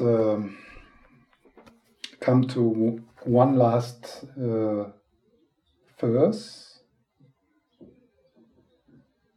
which summarizes the book, and that's verse 36. In short, in everything you do, question how your mind is, moment by moment.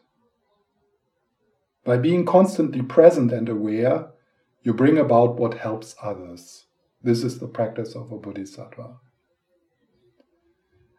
In short, in everything you do, question how your mind is, moment by moment. By being constantly present and aware, you bring about what helps others. This is the practice of a bodhisattva.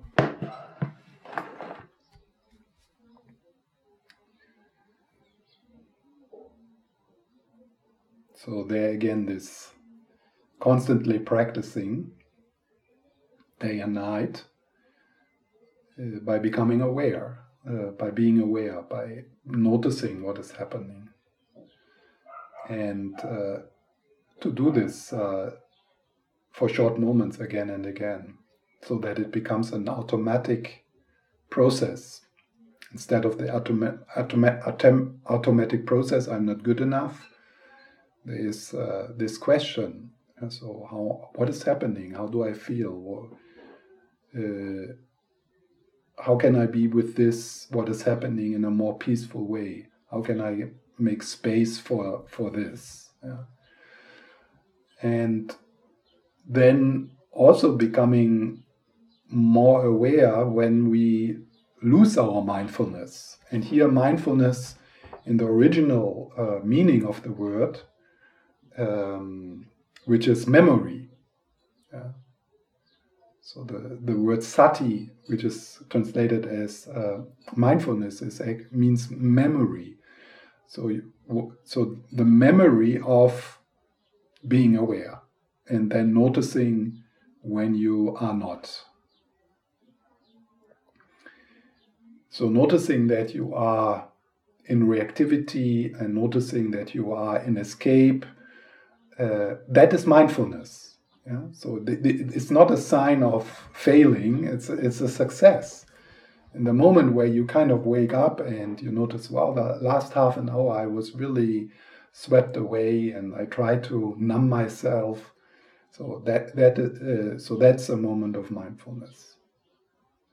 And it's an informal practice. So we might need to spend some time in formal practice to explore this process, but then we allow this process to become more natural,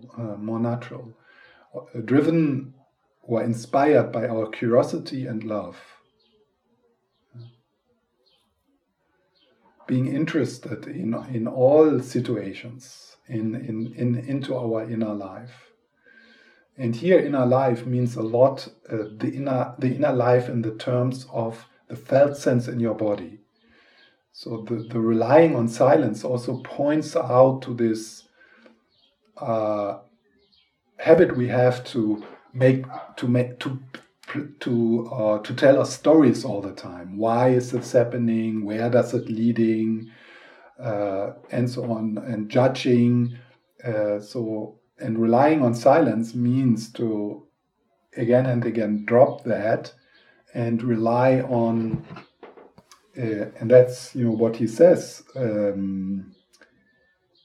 By being constantly present and aware, you bring about what helps others. So you bring about. So that's this connecting with your loving intuition. Yeah.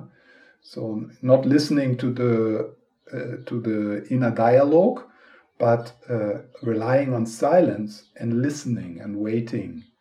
So what wants to emerge? What's the next thing to do?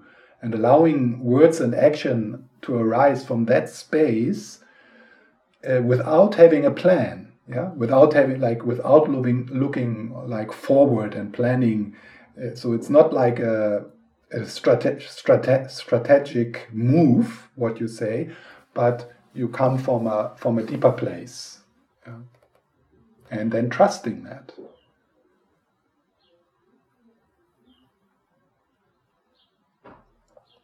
Yeah.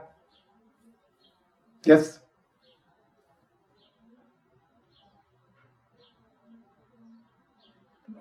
Yes. Yeah. No. You unmuted yourself again.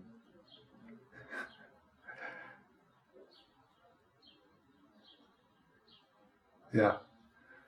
Do you hear me now? Yes. Okay. Yes, it's. I think it doesn't work, and then I press it again, and then it stops. Yeah. You need to clean up your computer. Yes. Yes. It's an old one. It's since 2010, so it's still going. But I was thinking about this now. You're always in your mind often in the future or in the past. It's very rarely that you're in the present, and I feel like that's a little bit what you're saying or trying to communicating, that to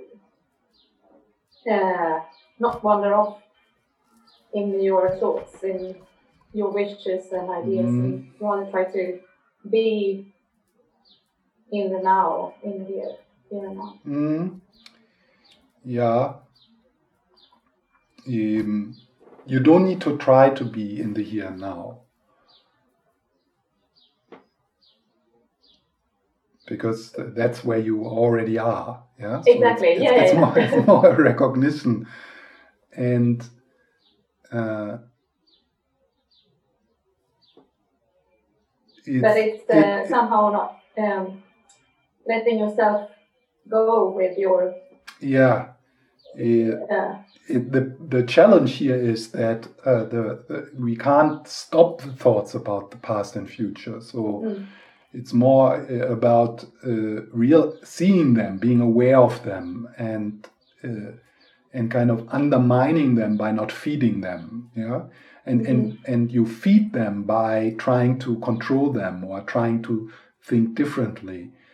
So that's also regarding the inner judge. It does not work to positive thinking does not work with the inner judge. So if you have the sentence "I'm not good enough," I'm not good enough, it's just very provisional then to set another narrative against it. Yeah, and then there comes this discussion between the inner judge and the yeah, but we all have Buddha nature, yeah, and the inner judge always wins because that's how you really feel. Yeah, so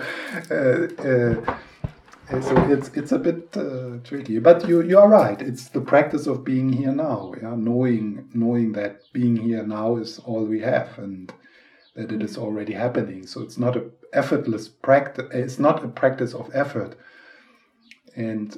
Maybe there's, when we read a verse like this, be always present, be always aware, maybe we read it a bit as, oh, this is so hard, this is so difficult, then I need to be so strict and so mindful all the time. But that is not meant here. It's a joyful effortless practice of just being where you already are and relaxing the doing.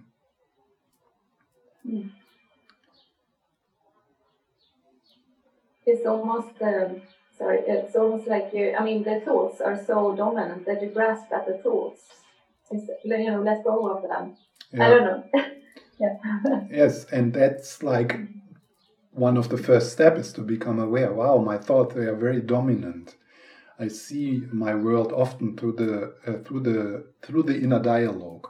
So then you become aware of that, and nothing else, no antidote. Just. Okay, being aware, being present. My thoughts are very dominant. And then rest in silence.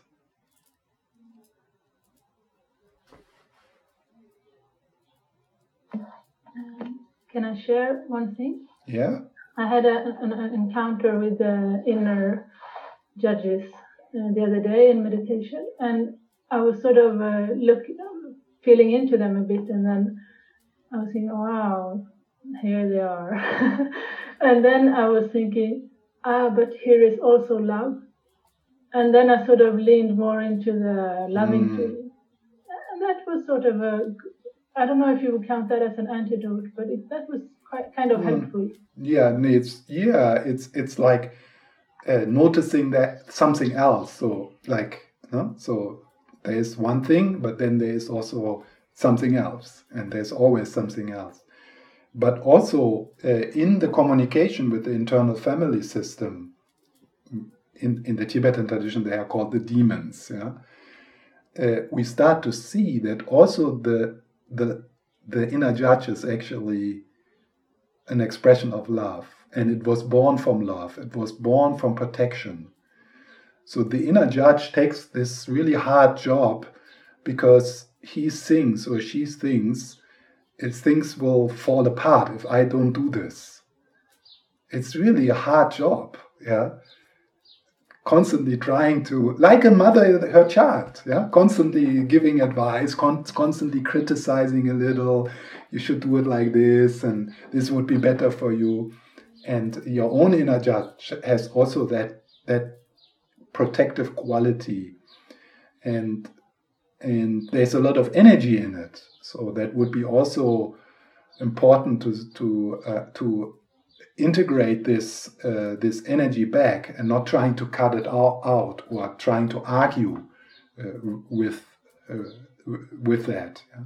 But to invite that person, that inner judge, back and start a dialogue with her, yeah, and telling her, actually, I'm grown up now. Thank you for protecting me, but we have to do something else now as a team, yeah, and I need you.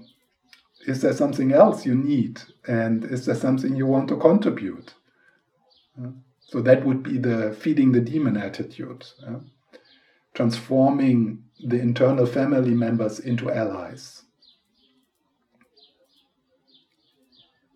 So the practices of changing your inner dialogue, like in cognitive therapy, of course it has its values, but it's very provisional. It's not the solution. It can't be. You can't convince the inner judge of something or try to dissolve it through different kinds of stories. That's not going to work. It's just a temporary relief, which is good, but we need to go deeper than that. And they have realized that in cognitive therapy. Not in Sweden yet, but it's coming, guys.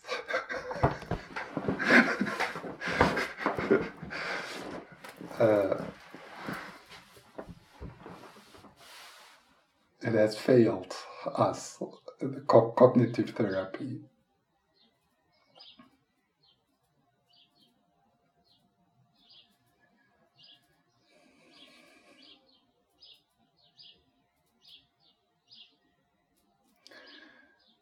Yeah, so I think that's a beautiful first to close this book.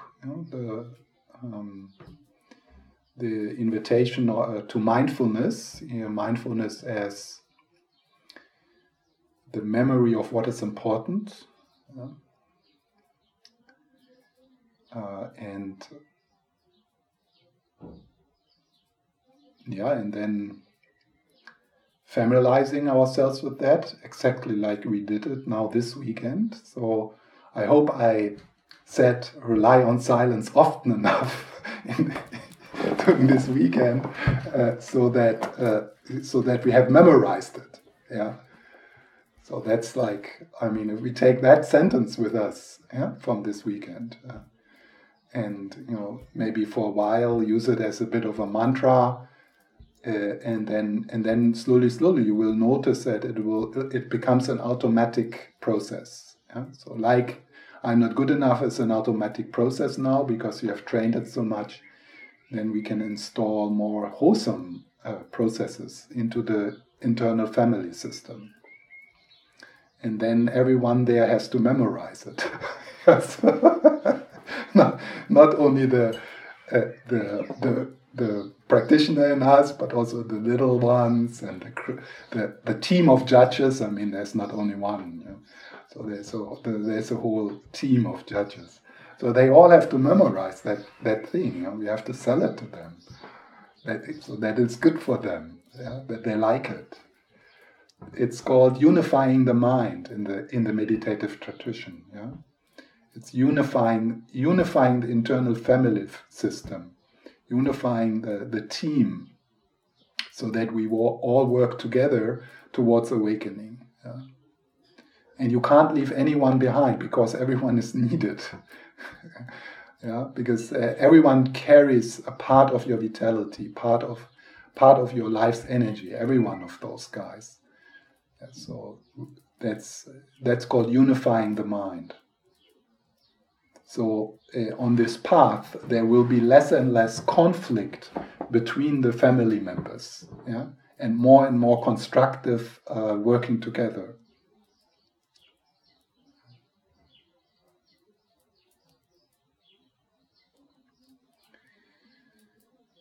This image of the internal family system also makes it more obvious that there is no boss. Unfortunately, there is no captain.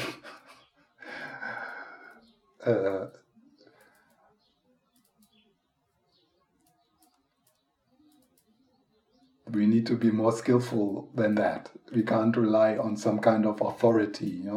Shut up, guys. I'm in charge. We have no freedom in that because there's nobody who could give that order, and then everything. Okay, boss, we do it. That position is vacant.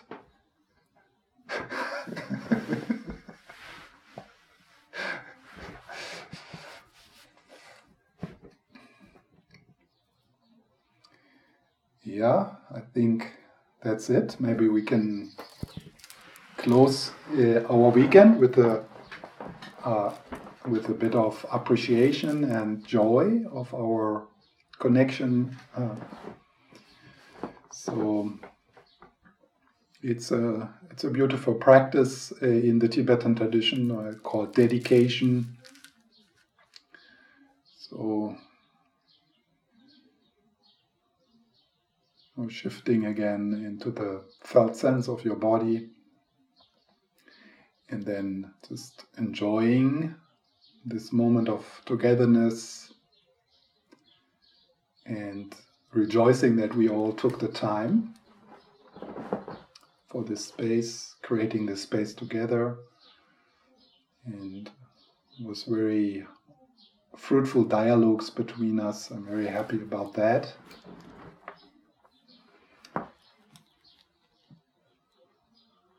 And we can rejoice in the courage of some people, of us, to show up and to be a bit vulnerable and share. So that's very precious to have spiritual friends like that.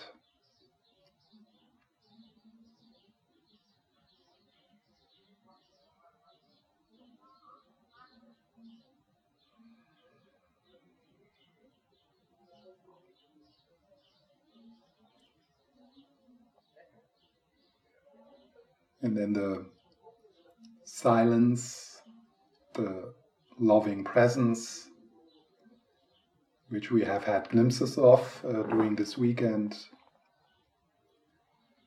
we give it away into our own internal family system, but also into the wider family system of this planet, because they are all our family, the people and the animals.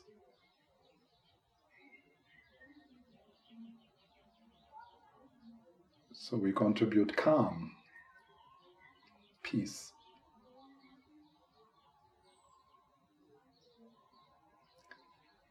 We contribute our intelligence, which emerges when we rely on silence.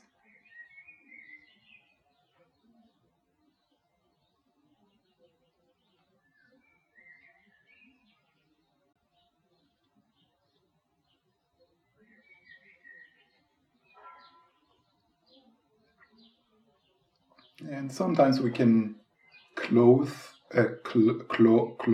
so verbalize that kind of sharing in a dedication prayer, also directing this energy to particular people, like to the son of Asa, and to my mother, and to the people you worry about. Of course, those of you who are mothers, your children and your partner and your parents,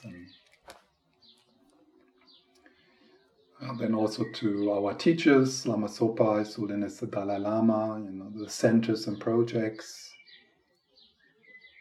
Ishinobu and the other centers.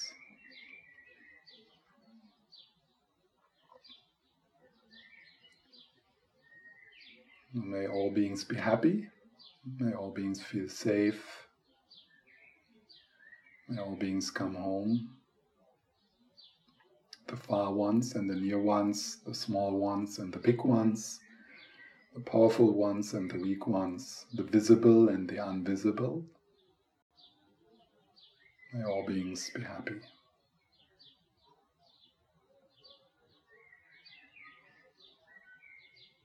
And may people look after each other.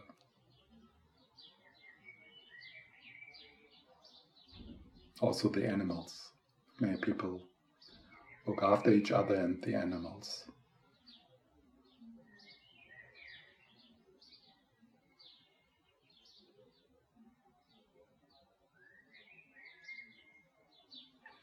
And then we can particularly connect with all the unknown bodhisattvas who are right now in our hospitals and older people homes.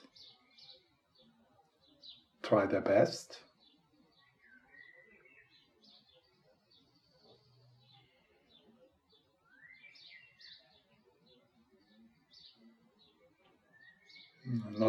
our countries, but in those countries where it's really difficult, India, Nepal, and so on.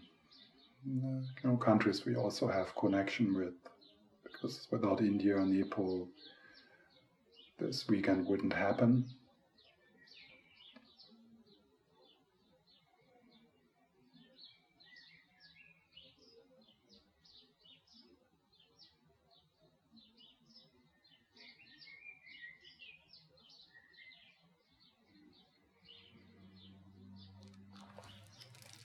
And then also to our own awakening. So strengthening the intention for the next days and weeks and months to grow up and to wake up. The practice of relying on silence and Tonglen. Seeing yourself in the next days and weeks and months to pause and to travel with your breath into awareness, into presence, pausing and relying on silence.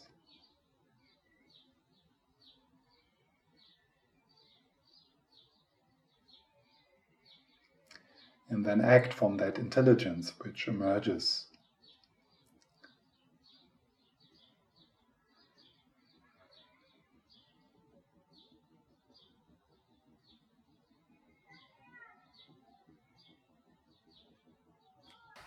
Okay, thank you very much.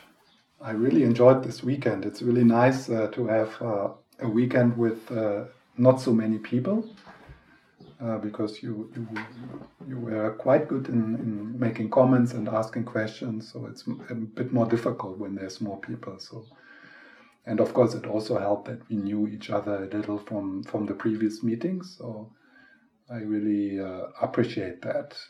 It's for me much more joyful than just sitting and talking. So then I also learn more. I learned a lot during this weekend through your comments. Yeah. So there is that group wisdom, and that is good for my business. If I become wiser. So thank you for that. But I think these weekends that's quite nice. If there's movement in between and enough breaks, I think it's good. And in Göteborg, it's similar like here. People feel safe because they know each other since many years. Many of them since 10 years. So it's a good group to join. And I'm sure there will be exchange and questions.